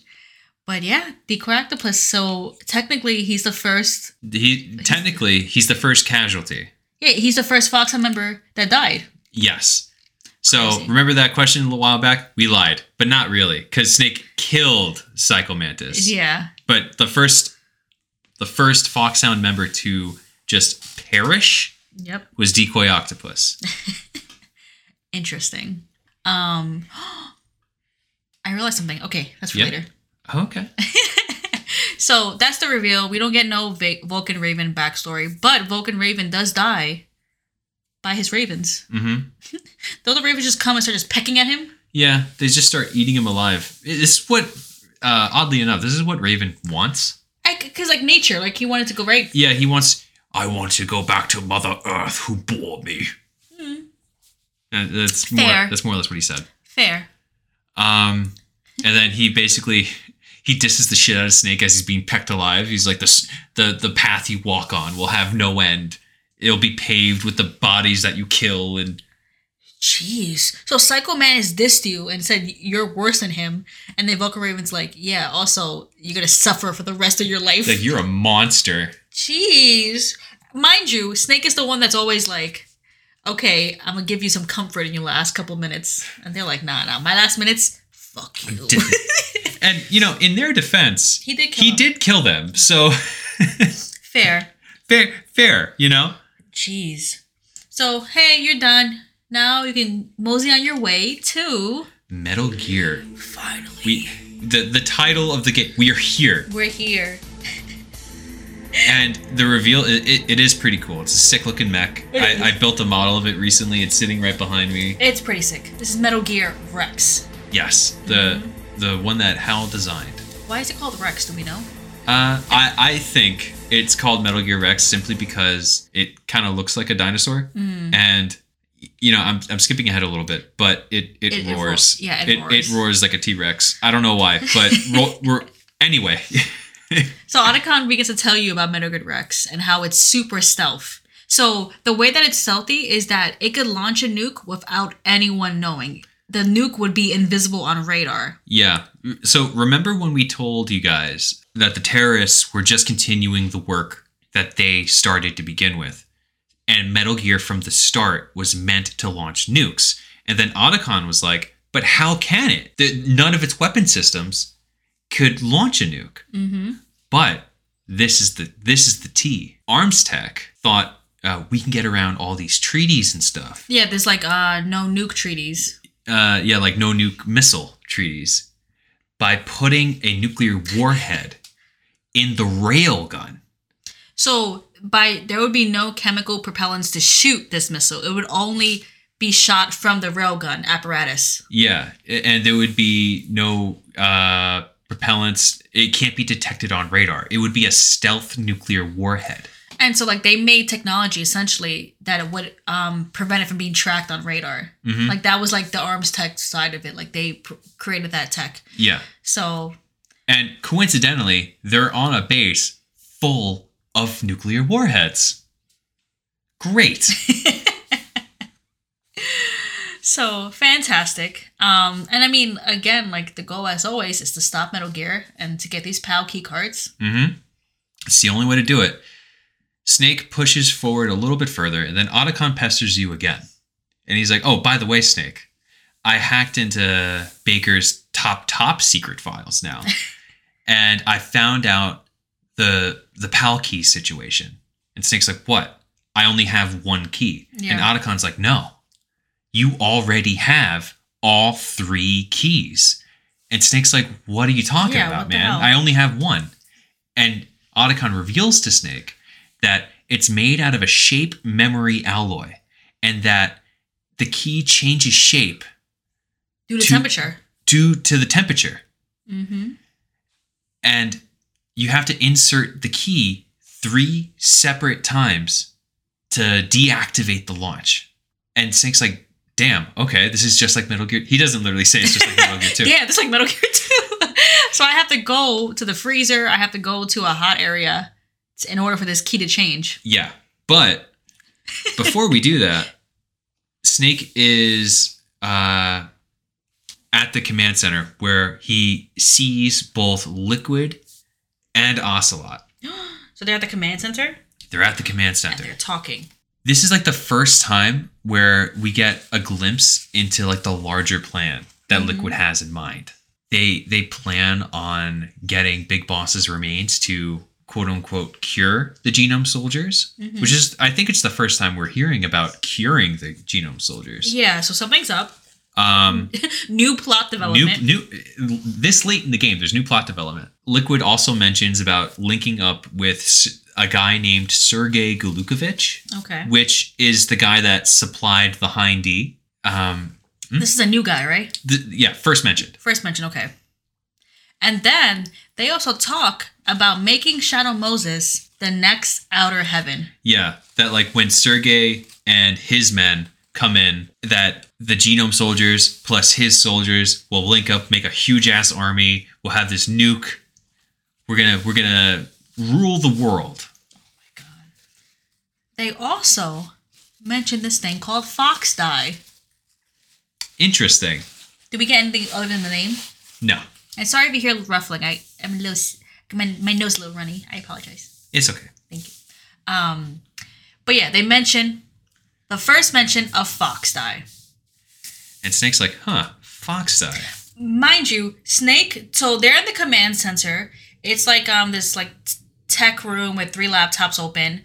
There's 2 exits, I would think, and Snake's hiding by one door. So he's like literally by the one of the doors that's open, listening to it and just hiding. And so like he can like peek in over his right shoulder and like look inside if he wants to see them.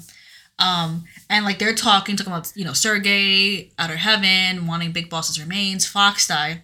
And I think one of them looks at the cameras. Yep. And then they see Snake. Yeah, they see him, and they continue talking as if they don't. So it's almost like that they want him to hear what they have to say.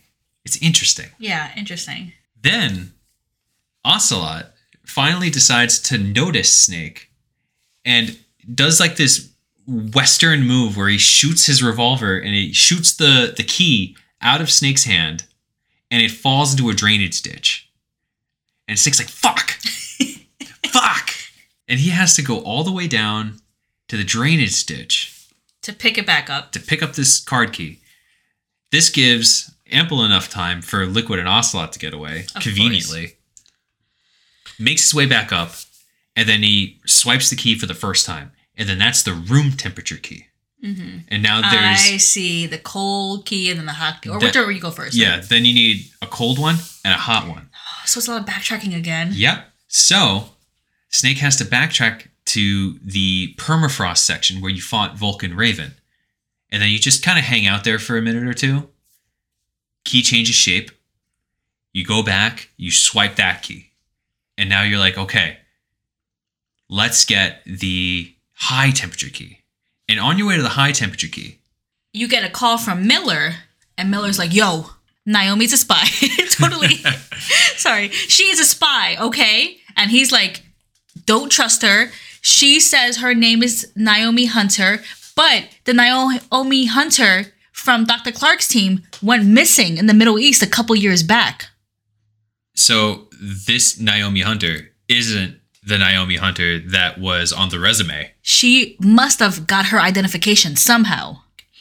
Miller also says, hey, Snake, did you happen to hear of anything named Fox Die? And Snake was like, yeah, I heard Liquid mention it. And he was like, yeah, apparently Fox Die is a new biological weapon that kills people by mimicking a heart attack. Naomi must have injected you with that. And that was when Snake got injected with the nanomachines. At the beginning of the game. All the way at the beginning. In the briefing files. If you go into the briefing files, you could actually see the moment where she injects Snake. And Miller's like, she's a spy. She injected you with this weapon. And Miller's like, she needs to be arrested. And they inevitably arrest Naomi. Wow. It's pretty wild shit. Damn, Naomi, I knew something was up with her, but... A spy? A spy? And then she injected you with this weapon that's going to kill you eventually with a heart attack? Oh, my. Pretty wild. Terrible. Terrible. But, as always, you gotta keep moving. you gotta get those card keys, you know? So you're on your way to, like, the permafrost area, right? No, you're on your way to the blast furnace. Blast furnace, sorry. And there's a particular spot that's really hot in particular. And you go into this area, the key changes shape. Mm-hmm. So you head all the way back. And then you're on the cargo elevator for the last time. You're on your way back to swipe this key. And then you get a call from Naomi herself. Naomi, what are you doing? And Snake is mad. He's like, yo, you are a spy. Why are you calling me? What's up? And she's like, Snake, let me explain. Mm-hmm. This girl tells you that, yes, I swiped off the information. I bought it of the Dr. Naomi Hunter that's on Dr. Clark's team. I bought that, yes. But my name is Naomi Yeager. My brother was Frank Yeager, Gray Fox. There's no camera here. When I tell you I'm looking at the camera right now, because there's 2 things that bother me about that. Okay. First off, what is her real name? Because Naomi Jaeger is a German last name, but Jaeger also means hunter. Mm-hmm. So she just happened to find this scientist that worked under Dr. Clark's team named Naomi Hunter. Mm-hmm. So same name, essentially. Yes. So is her name even Naomi? I think it is. I would assume so. So what a convenient situation. It's very, very convenient. And her brother is Gray Fox? Yeah. Oh my. Okay, so yeah, she is a scientist though. Like she actually is like she is a geneticist. Yeah, so there's that. But yes, she's Dr. Naomi Jaeger, and Gray Fox was her brother, and she came on this mission as revenge for Snake killing her brother. Yeah, she said that ever since the day that he killed Gray Fox, that she said that he's just been like a ghost, and that a final fight with you is all that he was like searching for, and that he left to go to Snake in order to have that final moment. You know, like so she's coming back on this revenge tick. Like she's coming back. Oh yeah, she wants revenge super hard. You know, and I mean she did. She injected you with fox dye. Yeah, which is this bioweapon, like Master Miller was saying. Yeah, it basically is a bioweapon that is triggered with people's specific genetic code. So, for example, when Snake encountered Decoy Octopus, who was pretending to be the DARPA chief. Yeah. When he encountered Decoy Octopus, Snake had this virus in him. Since he was in the same room as Decoy Octopus, it sensed Decoy Octopus's genetic code. And when it did, it goes into their lungs and their heart, and it simulates a heart attack. So it jumped from Snake to Decoy Octopus? I assume it's like an airborne disease. Like when Snake breathes, he just spews it in the air. So, okay, so then they breathed it in, and then the bioweapon knew it was Decoy Octopus. Mm-hmm. But it wasn't trying to kill the DARPA chief, because he was pretending to be the DARPA chief. He had his blood in him. But no, it was gonna kill Decoy Octopus. Mm-hmm. Okay. Interesting. Does that mean Snake's gonna die? Well, that's what Snake asked Naomi as well. He asked, "You must have programmed that thing to kill me." And she's like, well, yeah, well. So she confirms, right? Yeah. So how long does he have? He asks her that, right? Yeah, and she's like, well, Snake, all I could say is live. Oh. But before they could really get into it proper, she gets cut off. And Colonel's like, we've arrested her.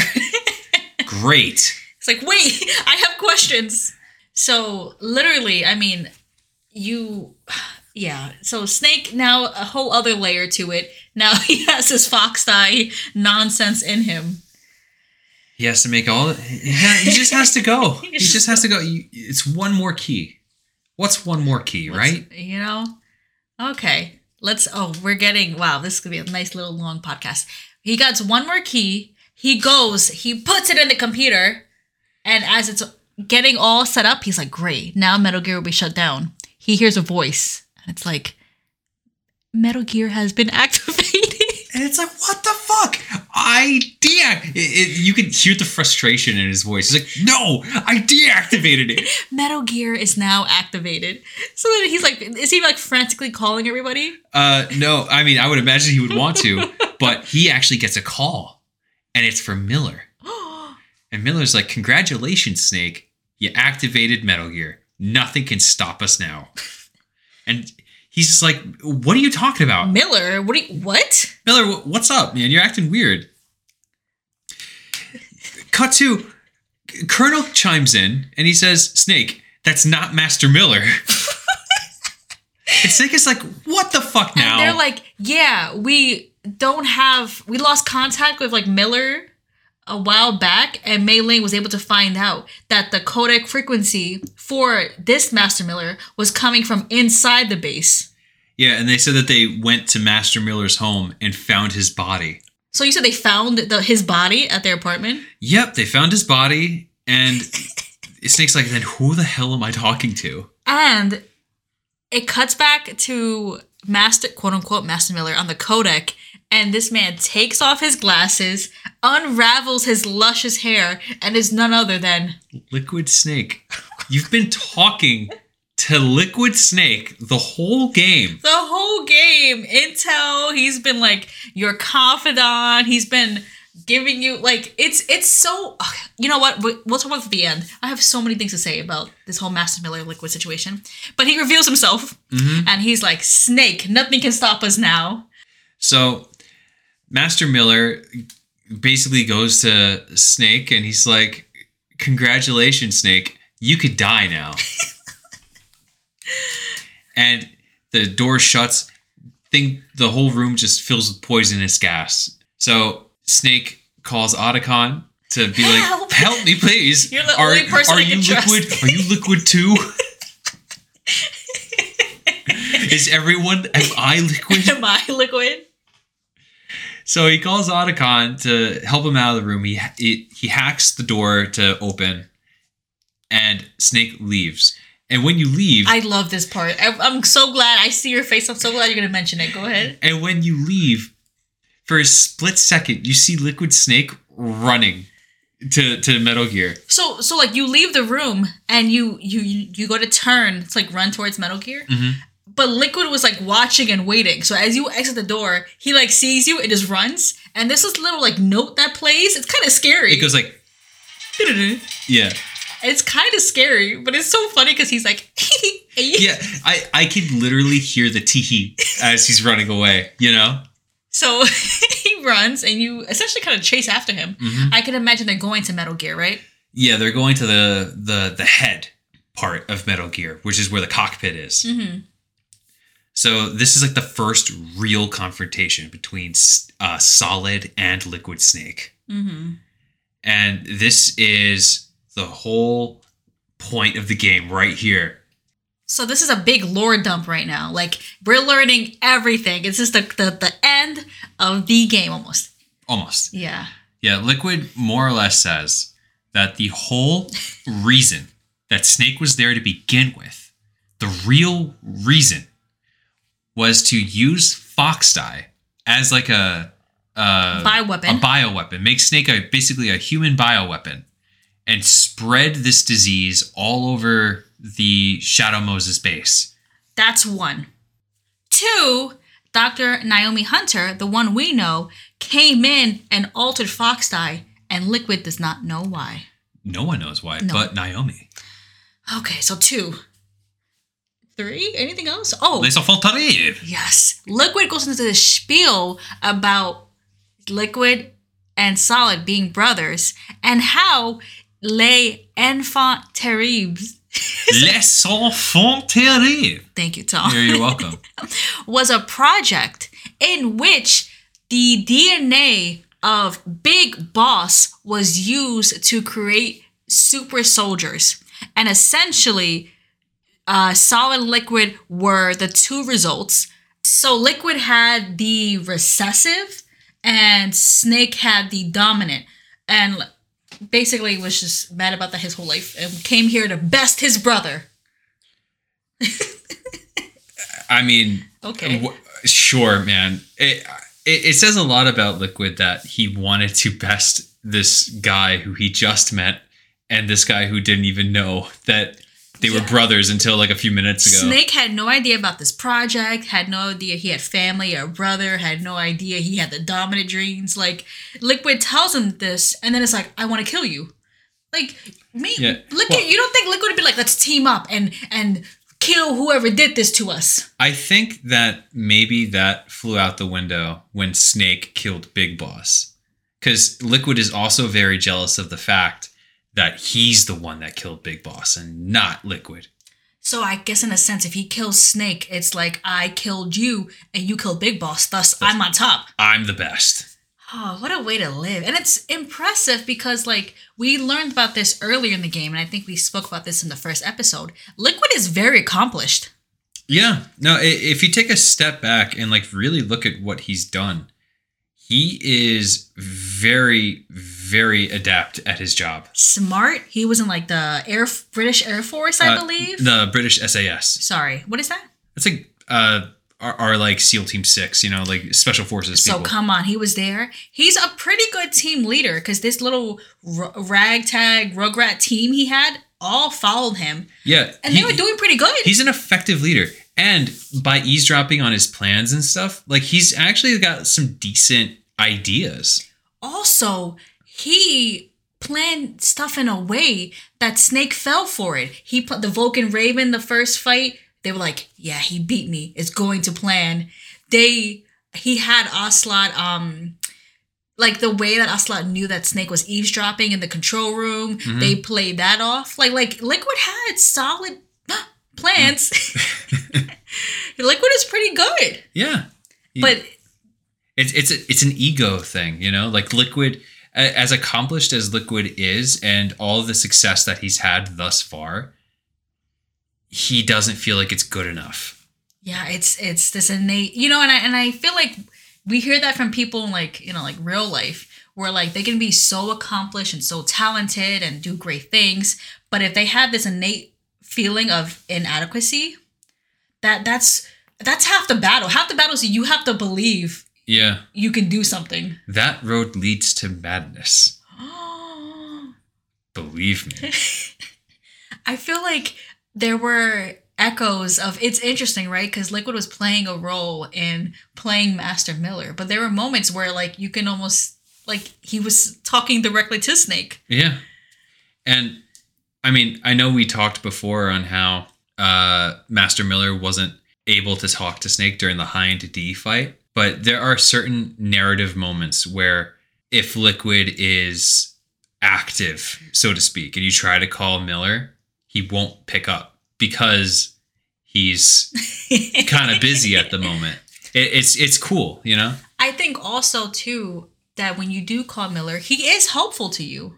Yeah. You know, like it's whether it's part of the grand plan to get to him and fight him, but like he's only helpful, but there's moments where he is reassuring to Snake. Miller definitely Liquid played the role so well, I still call him Miller. Cam Clark, great job. Yeah, great job. He did an amazing job. Anyway. So yeah, he's a big lower dump. Brothers, Fox Die, Big Boss, L'Enfant Terribles. And he's like, at this point, I'm going to kill you. He hops into Metal Gear, right? Yep.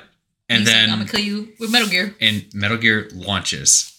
And it's up to Snake to face this thing alone. You said Metal Gear launches? Yeah. The nuke? No. Just launches. Oh, it turns on. It turns on. Okay, I was like, oh, wait a minute. So that didn't happen. So yeah, Metal Gear is active. Is active. He gets in there in the cockpit and he goes to fight Snake. So now you got to fight Metal Gear for the third time in Solid Snake's life. Quite a resume he's built up. Imagine I personally defeated 3 Metal Gears, 3 active mechs by myself. You would think, I know they sent Snake in with Fox Die, but I feel like they should have trusted Snake. Like he did that 2 times over. You don't think he would have done it again? They had no faith in him? I guess. Maybe they just wanted to really make sure.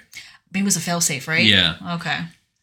Now, Snake calls up Otacon because, Otacon's the engineer. And he says, okay, how the hell do I beat this thing?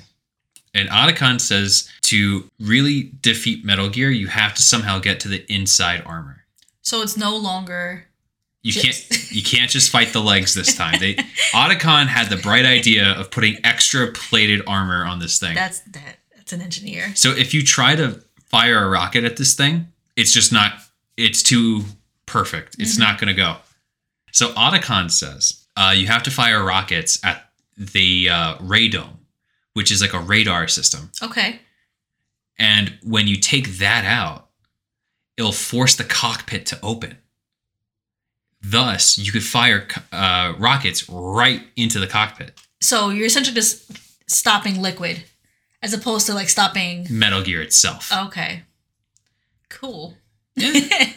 So, because, okay, go back a little bit. When you put the PAL key cards and activated Metal Gear, it basically turned it on. So it didn't shoot the nuke yet, but it turned it on to allow somebody in to press the button. Yes. I see. So at this point, you're like, let me just stop Liquid. Yeah. Okay, interesting. Is this a part 2? Since the cockpit's open, you could throw grenades in? Like, no, it's too far. Okay. It's only a rocket thing. And they say that like you throw rockets in to get to the inside armor, but okay. Okay. So Snake manages to damage the radome, but it's just not working. The cockpit isn't opening up. The cockpit isn't opening. The radome isn't blowing up. It's not happening. Okay. Until someone comes out of the shadows, and it's Snake's old friend, Deep Throat. Deep Throat or Gray Fox. Gray Fox is here. And I always see this part of the game, and it's almost like Gray Fox is like back to his old self in a sense. Like it's almost like he's completely not the ninja anymore. Where did we see him last? The last time we saw Gray Fox physically was in the boss fight. And when he ran away screaming. Yeah. Oh. And this part is a little telling for me because he doesn't have the face covering anymore. You could see Gray Fox's face. And he doesn't have the sword anymore. He has like a gun now. I see. So he's no longer the ninja. He's Gray Fox. Gray Fox brings Snake to safety. And Snake is like, yo, you got to talk to Naomi right now. She's on this revenge trek for you. And you're here right now. Like, call her, talk to her. You're here. You're coherent. you're more or less okay. Yeah, like you're Gray Fox again. Yeah. So call Naomi right now. And Gray Fox is like, I can't do that. He's like, I can't bring myself to call her. Snake's like, what now? What is the issue now? And Gray Fox reveals that he's the one that killed her parents. He's not her actual blood brother. He killed her parents, saw her, and couldn't bring himself to kill her, so he just adopted her. He just adopted her. She took his name and everything. Yeah, I mean, she loved him, man. She That was her brother, and that was her brother. Not to his benefit, or I don't know how I would even begin to word this, but he did raise her. He did, and he to the best of his ability, he did raise her, and he did his life to make sure she was good. Mm-hmm. Isn't this? Do we get the whole spiel about him coming to America with her? Yeah, Naomi talks about it in a little previous conversation that we didn't cover.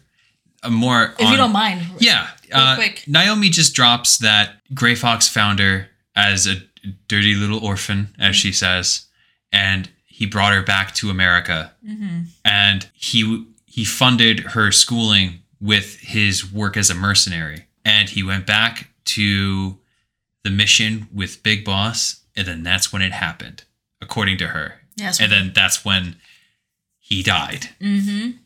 So he's like, I can't talk to her. I don't want to admit it. Whatever. And Snake's just like, okay. And but Gray Fox is here to help you, though. Yeah, Gray Fox is here to help. Mm-hmm. And he's like, here's a final present from Deep Throat. Fucking gross. He gives you Stinger missile ammo. Cool. Yeah, it's pretty neat. And Gray Fox goes on a mission to stop Metal Gear from moving.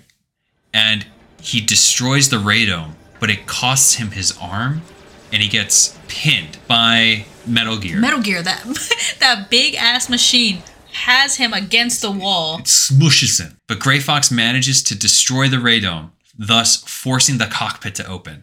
Mm-hmm. And there's a moment where Liquid and Gray Fox are standing side by side, and Gray Fox is screaming at Snake, like, fire the Stinger. This is the moment. Do it. Ooh. And Snake can't bring himself to do it. Why? What is Snake going through right now? Because, and this is like a little poetic thing that like some people don't catch up on. In the beginning of the game, Snake more or less and antagonize isn't the right word, but he gets on Meryl for being green and not being able to pull the trigger. And in this moment, Snake is green again, not being able to pull the trigger himself. But why? why is Snake so nervous at this pivotal moment in the game? Gray Fox is that mentor that Snake had back in the day, and he's right in front of him. He's back, but he can't bring himself to take that away. To take that final shot.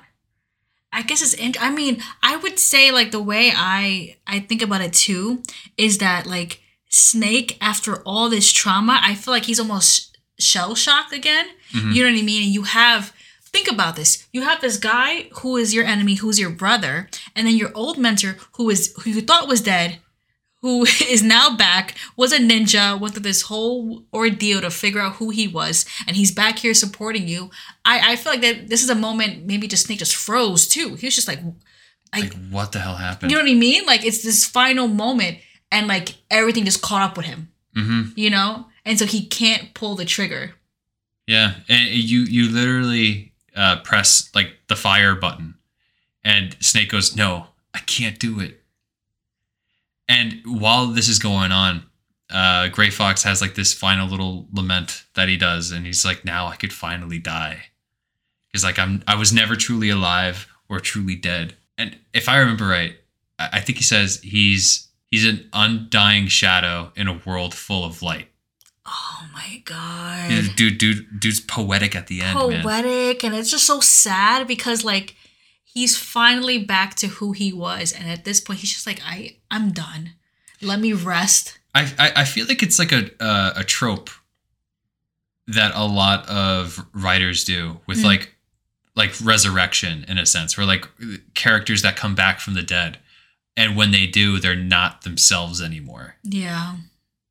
No, I mean, I think especially too with like this whole idea of like people being refugees from war, like they were themselves kind of like child soldiers or like young people in war, and like they go through this whole long thing, and then when it's time for them to die, they can rest. Gray Fox never had that. Yeah. He was killed essentially in Zanzibar land, and that was supposed to be like, okay, I've done my duty as a soldier. And they just brought him back. Yeah. Like his job was supposed to be done.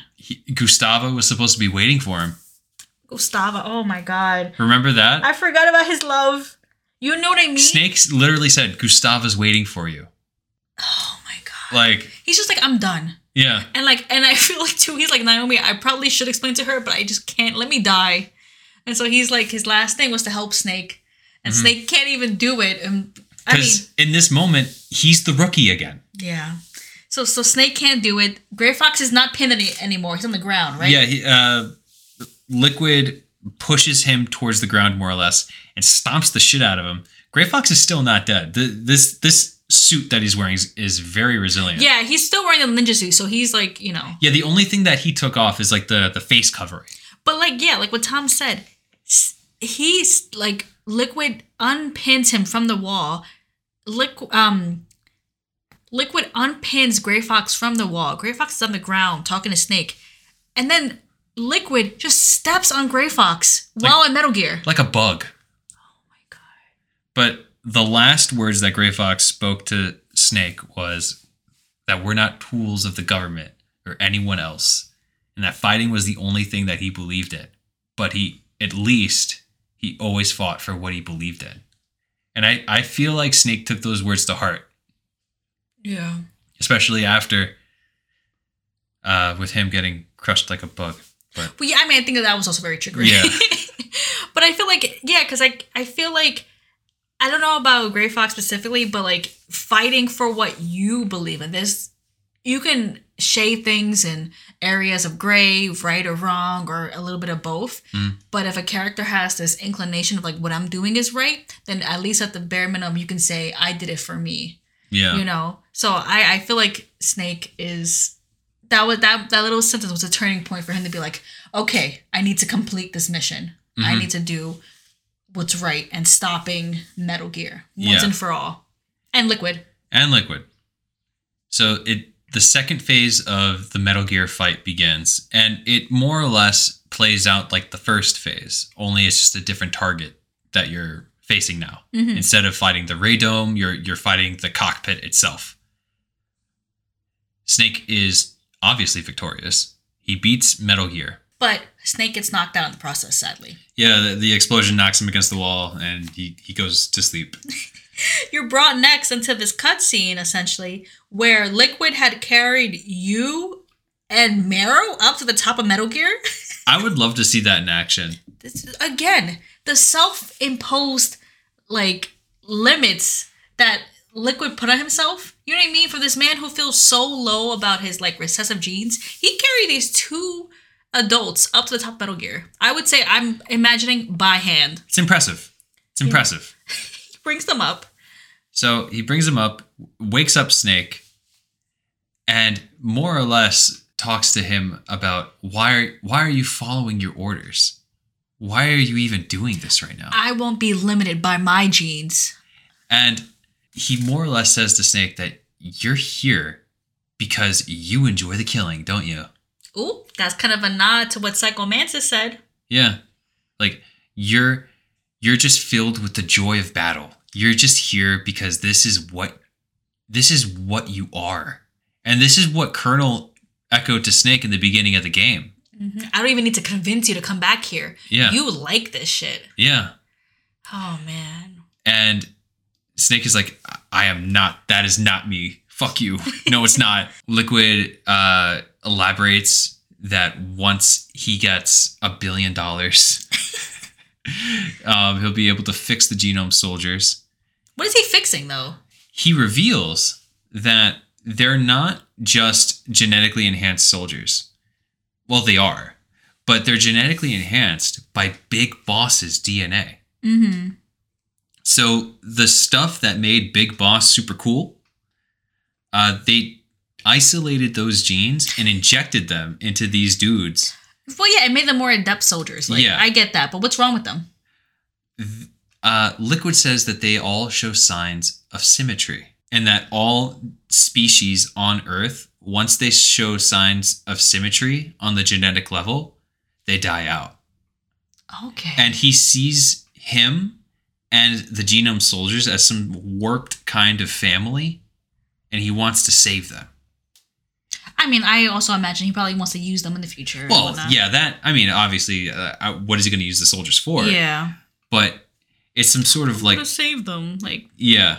And he wants to, still, hopefully, sell the schematics of Metal Gear. He's, even right now, with everything defeated, Liquid is still I could still do this. I could still win. I mean, because at this point, even though Foxhound is basically gone, he's still alive. He, Snake was knocked out, and, he essentially is still on top.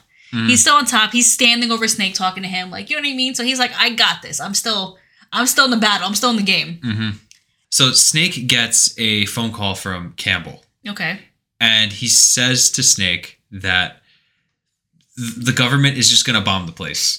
I got new intel. They're going to nuke Shadow Moses Island. They're just going to nuke the place. And Snake's like, what the flying fuck? I did everything you told me to do. They're like, we're just going to clean house, right? They're going to just clean. We're just going to nuke everything. Jeez Louise. Mm-hmm. So Colonel is like, okay, I'm going to do a solid. Since I'm in command of this mission, I can say, wait, cease operations, and they won't nuke it. It'll buy you some time. Yeah. To escape.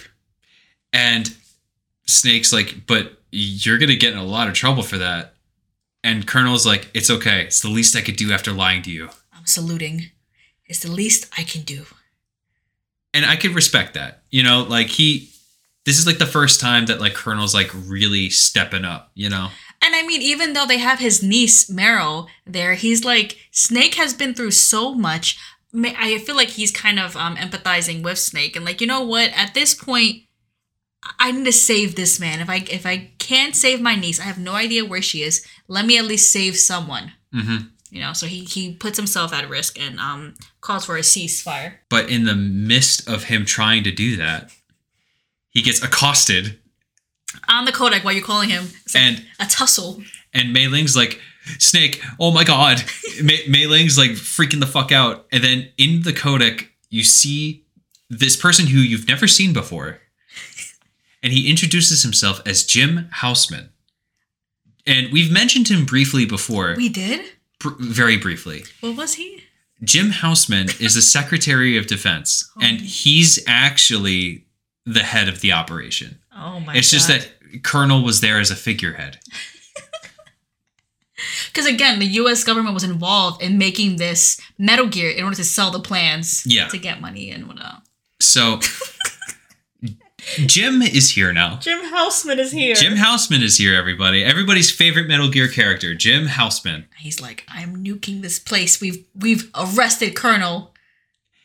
And Snake is like, what the hell, man? I did exactly what I was told to do, and you're just nuking the place. And he's like, you two are an embarrassment from the 1970s. You can't be allowed to live.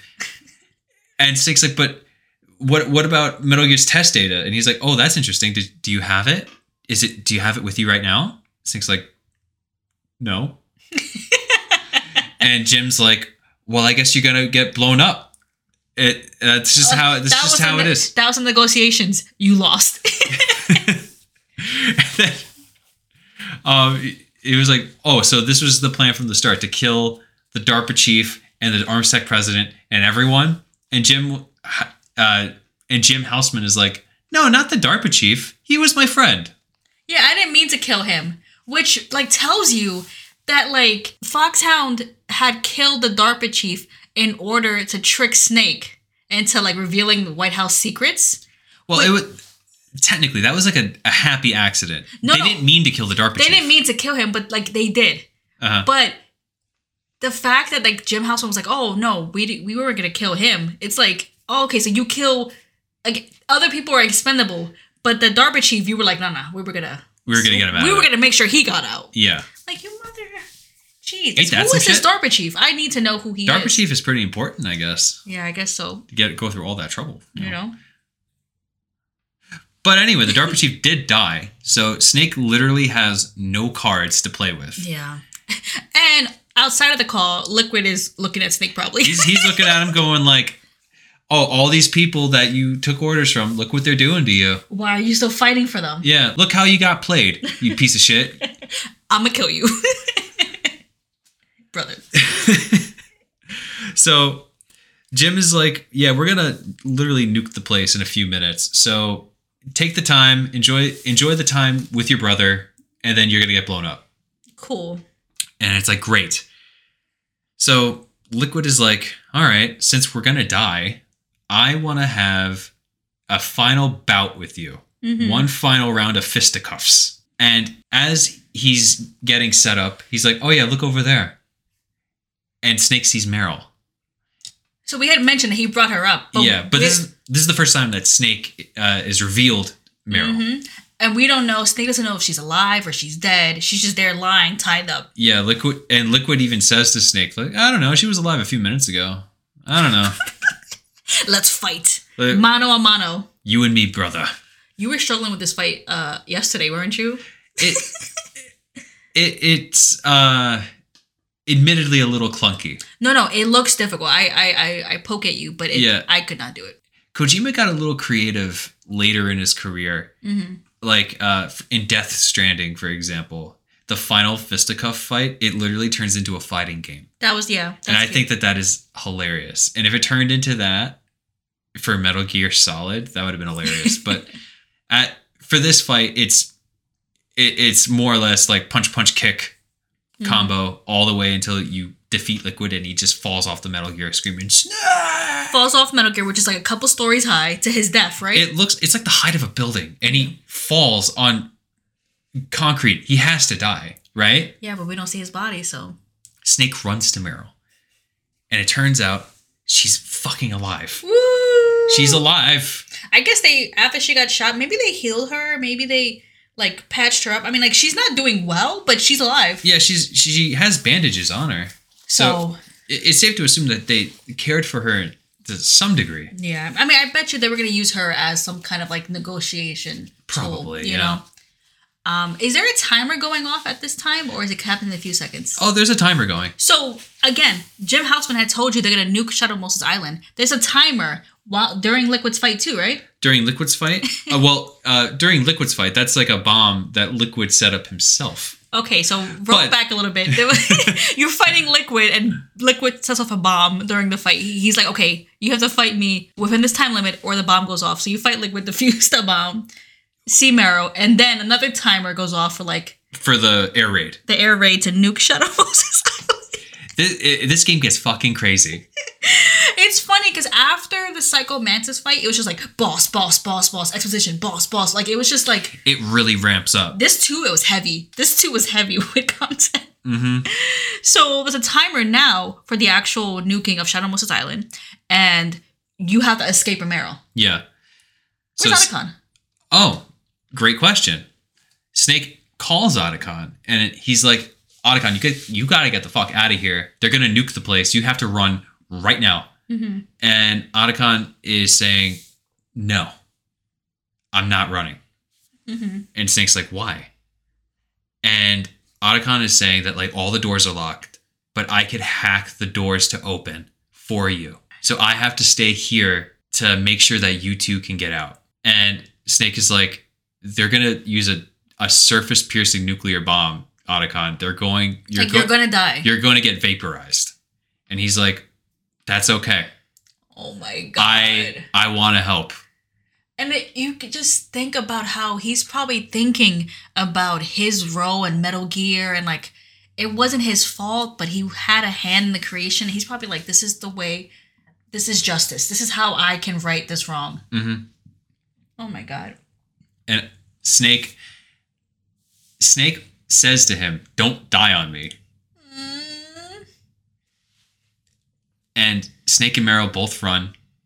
They find a Jeep with a machine gun mounted on it. I guess it's like a military thing, you know. And they go up this like ramp.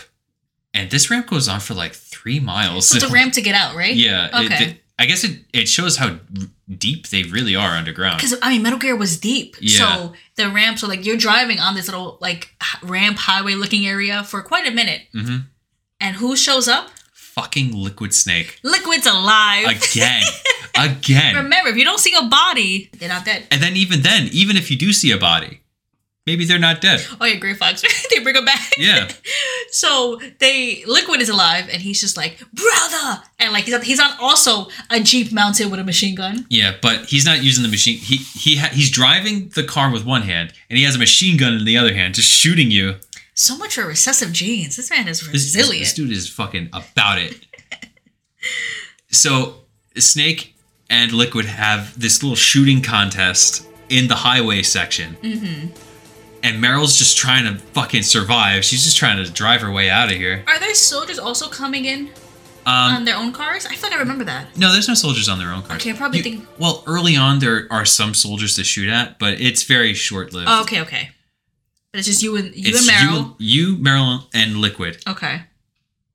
And you're driving. Meryl says, Snake, daylight. And Liquid drives in front of them real quick, and then they get into a car crash, and then they all flip over. Snake and Meryl are pinned. They can't get up.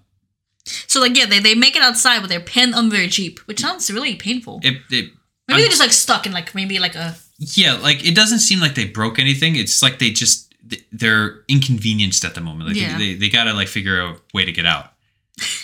They're outside pinned under the vehicle, and they're like, okay, we made it out. Like, we gotta get out of this. We gotta find a way to get out of this car right now.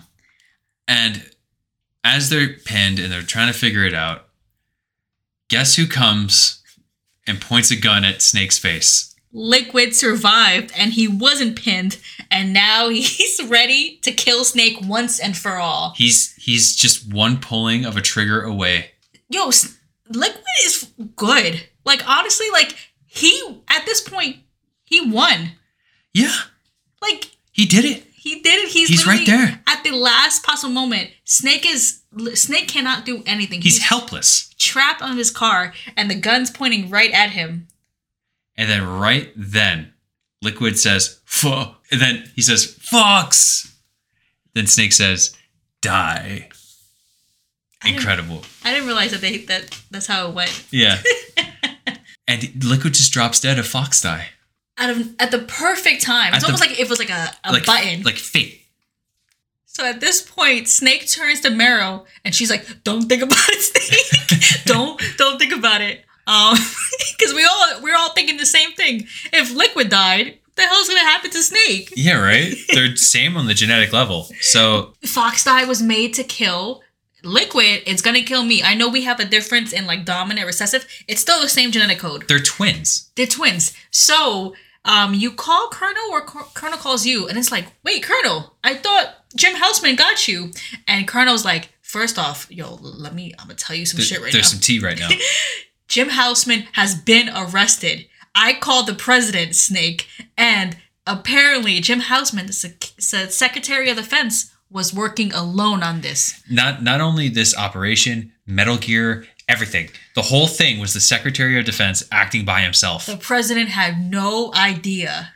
Like, Colonel's like, America wouldn't shoot nukes to like hide some secrets. And Snake's like, I don't know about that.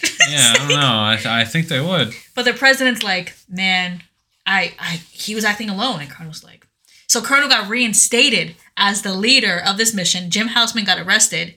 And Naomi got unarrested. Yeah. So. Yeah, she's kind of in like this limbo area, I would say. So Snake basically asks, "Hey, this Fox Die thing." And Colonel's like, "Don't worry, Meryl's okay." What about me? Like, motherfucker! What about me, Solid like, Snake? Like, Colonel, you know why I'm asking this question. He's like, "Oh, well, Naomi said she actually wanted to talk to you." And so Naomi gets on the phone. There was a moment, Colonel said like, "Oh, Naomi's with Mei Ling right now. I'll put her on the phone." I feel like they're all kind of together, and like Mei Ling is probably like consoling everybody, and like everyone's kind of like everyone's kind of like coming together and like, what the hell kind of mission did we just go through? Yeah, it's pretty wild. Mm-hmm. So Naomi comes on, and Snake pops the question, "Am I gonna die?" And Naomi more or less says, "I don't know, Snake. It's up to you." What the fuck kind of answer is that? She says, "You can determine how long left you have to live." And Snake's like, no. Like, he asks the more specific question. I don't remember exactly what it said. But he was like, no. Like, how much time? And she goes into this whole, like, soliloquy of, like, do any of us really know how much time we have left? Snake, it's time for you to live. Oh, it pisses me off so bad. Because he's asking how long he has to live. He just met these people on the base and they've immediately died. Yeah. So we're talking like, do I have minutes? Do I have days? Do I like what am I working with here? Do I have a year? If I got a year, I could work with that. Just tell me now. And she's like, it's up to you, Snake. I'm like, oh my God. So at this point, you don't get anything from Naomi. So you go back talking to Colonel, and he's like, "Colonel, like, what happened to the air raid? What's happening with like the nuking of Shadow Moses?" And he's like, "It's gone. We've removed the that demand, whatever. So all of you are safe. Not only are you safe, I got a present for you as a snowmobile. You guys can leave because honestly, you two died." They officially died after their Jeep crashed into the ocean. Wow. So they're good to go. Yeah, they're fine. Snake reminds Colonel real quick about dorky little scientist to pick up too. And the Colonel's like, "Oh, okay, we'll take care of that." We'll take care of Ocelot. Otacon, sorry. We'll take her. Where is Ocelot? Interesting. We'll get into that. Ooh. But we'll take care of Otacon, no worries. And that's about it. Like, you and Meryl drive off into the sunset. Snake lectures Meryl a little bit about caribou. Okay, cool. Yeah. But that's literally it. It ends with Solid Snake not knowing how much time he has left. It ends with him and Meryl escaping on a snowmobile. It ends with Otacon being rescued and Shadow Moses Island not being nuked and intact. So it's a happy ending because like Snake has an expiration date that we don't know when it's gonna happen, but it's gonna happen. Maybe, I don't know. And that is the end of Metal Gear Solid. And there's something in my mind that I feel like I wanted to say, but I'm forgetting it. If anything, Hi, everybody. Future Crystal here for once. I just wanted to come here and say that Naomi and Snake had a lovely conversation about Gray Fox's last words. And Snake was saying all this lovely language about how Gray Fox wanted Naomi to move on and whatnot. But Gray Fox said none of that. I think Solid Snake likes to lie a little bit to help people move on. And you know what? We love him for it. But he gives her all this information and it's false. Just wanted to come in here and say that. Goodbye. But that's it. Well, are we going to talk about the post-credits? Of course, there's a post-credit scene. There's always a post-credit stinger at the end of these games. And who's talking but none other than our favorite one-handed man, Ocelot. Oh my god. And he's talking to someone over the phone. And Ocelot's like, yo, I got Metal Gear Rex's test data. Yeah, no one knew that I was a double agent. And nobody knew that you, Mr. President, were involved. And not only that, he also says that, yes, it takes a well-balanced individual such as yourself, Solidus, the third clone of the Les Enfants Terribles. Mm-hmm. First of all, I can't even begin because what kind of conversation is that? Why would you dump so much? It's like Ocelot knew people were listening in. Yeah, right. Why would you mention Mr. President? Yeah, you're also a clone. Yeah, you're the third brother of that project. Oh, we're missing another big tidbit. Ocelot was also like, oh yeah, that little clone experiment was interesting, huh? Turns out that up until the very end, Liquid legitimately thought that he was the inferior clone. Liquid actually had the dominant genes. Liquid was the genetically superior super soldier the entire time. Ain't that? Oh my god. And when you look back, it is so fucking obvious that he is the superior one. Liquid is such an amazing soldier and leader and talented, but you know what limited him? His own barriers. His own view of himself. And we... Self-plug, shameless self-plug. We're doing a YouTube video on Liquid Snake. But his own self-imposed view, mm-hmm. You know what I mean? His own view of himself limited him. It guided his whole life. He was the quote-unquote twin with the dominant does not mean superior, but whatever. The dominant superior genes. Mm-hmm. And like, I can't iterate this enough. If Fox Die wasn't a factor in this mission, Liquid would have won. Liquid had the gun pointed at Snake. Liquid would have came out on top. Okay, and then jump back to what Ocelot's saying in this post-credit scene. It's not even a scene, it's just it's the credits roll. It's a black screen, I believe, and Ocelot's just talking over it. Mm-hmm. So the president was involved the entire time. He is the third result of a Les Enfants Terribles project. Yes. President, third clone of Big Boss, and what else? Is that it? I think it's the major two reveals. Those are the major two reveals. So we can imagine there'll be another game, which there was. There was. And we'll talk about next time. We'll talk about that for another day. Tom. And oh man, Tom, I mean, I know you're gonna edit this down, but we're gonna probably be over 2 hours. Probably. And I can't. Okay. We said we were gonna do it, and we did it. We. No, okay, this podcast is over 2 hours. I feel like this took us over 3.5 hours to really get everything done. So on that note, we have some end of podcast notes for you. For those who soldiered through these 2 hours with us, thank you for being here. Love you all. Thank you so much. You are the cream of the crop. You're the best of the best, and I appreciate you very much. Yeah, honestly, like... This was a lot, and we hope you enjoyed it. We just want to be as thorough as possible so people can get some little tidbits, you know? Mm-hmm. But moving forward, now that we're done with Metal Gear Solid, episodes will now be bi-weekly. They're going to be every 2 weeks. That's to give us a little bit of a breather. Yeah. Making these episodes the way that we want to make them, to be as thorough as we want to be. It takes time. So it takes time. We're only a 2-person operation. So we're going to make them bi-weekly. Next episode is going to be a 201 level. But after that, we're going to continue to go through all the games. And in the meantime, we're also still streaming on Twitch. We're making YouTube content. So, like, we're just trying to make things more bite-sized. Yeah.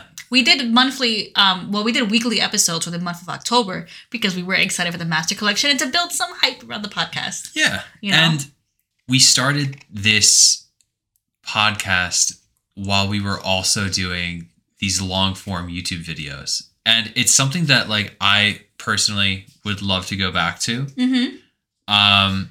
So I'm trying to find a balance because a little bit of indoor lore. I'm the editor of the podcast and the YouTube stuff, so I'm trying to find a balance between doing the two. Yeah, and I feel like if the podcast is bi-weekly, that'll give me some breathing room to really get going on the YouTube journey again. Yeah, I mean, Tom does a great job. Tom, you do a great job with editing for both.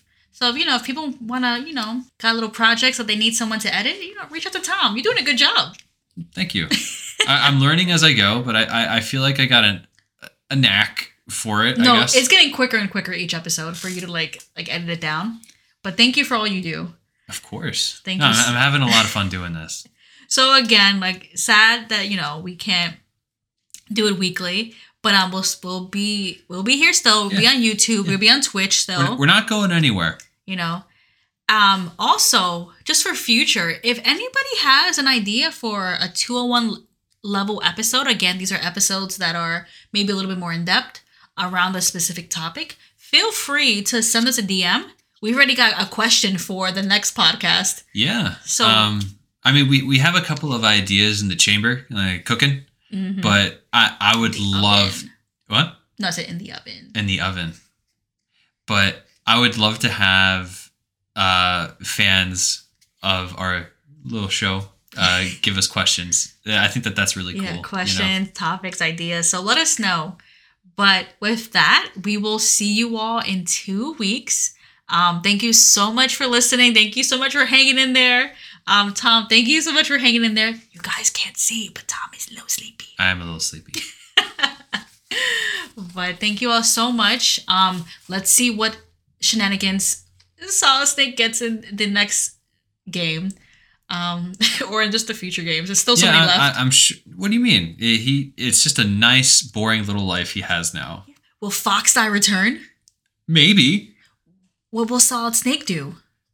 Something. Find out next time on Metal Gear University. Bye, guys. Bye. Good night.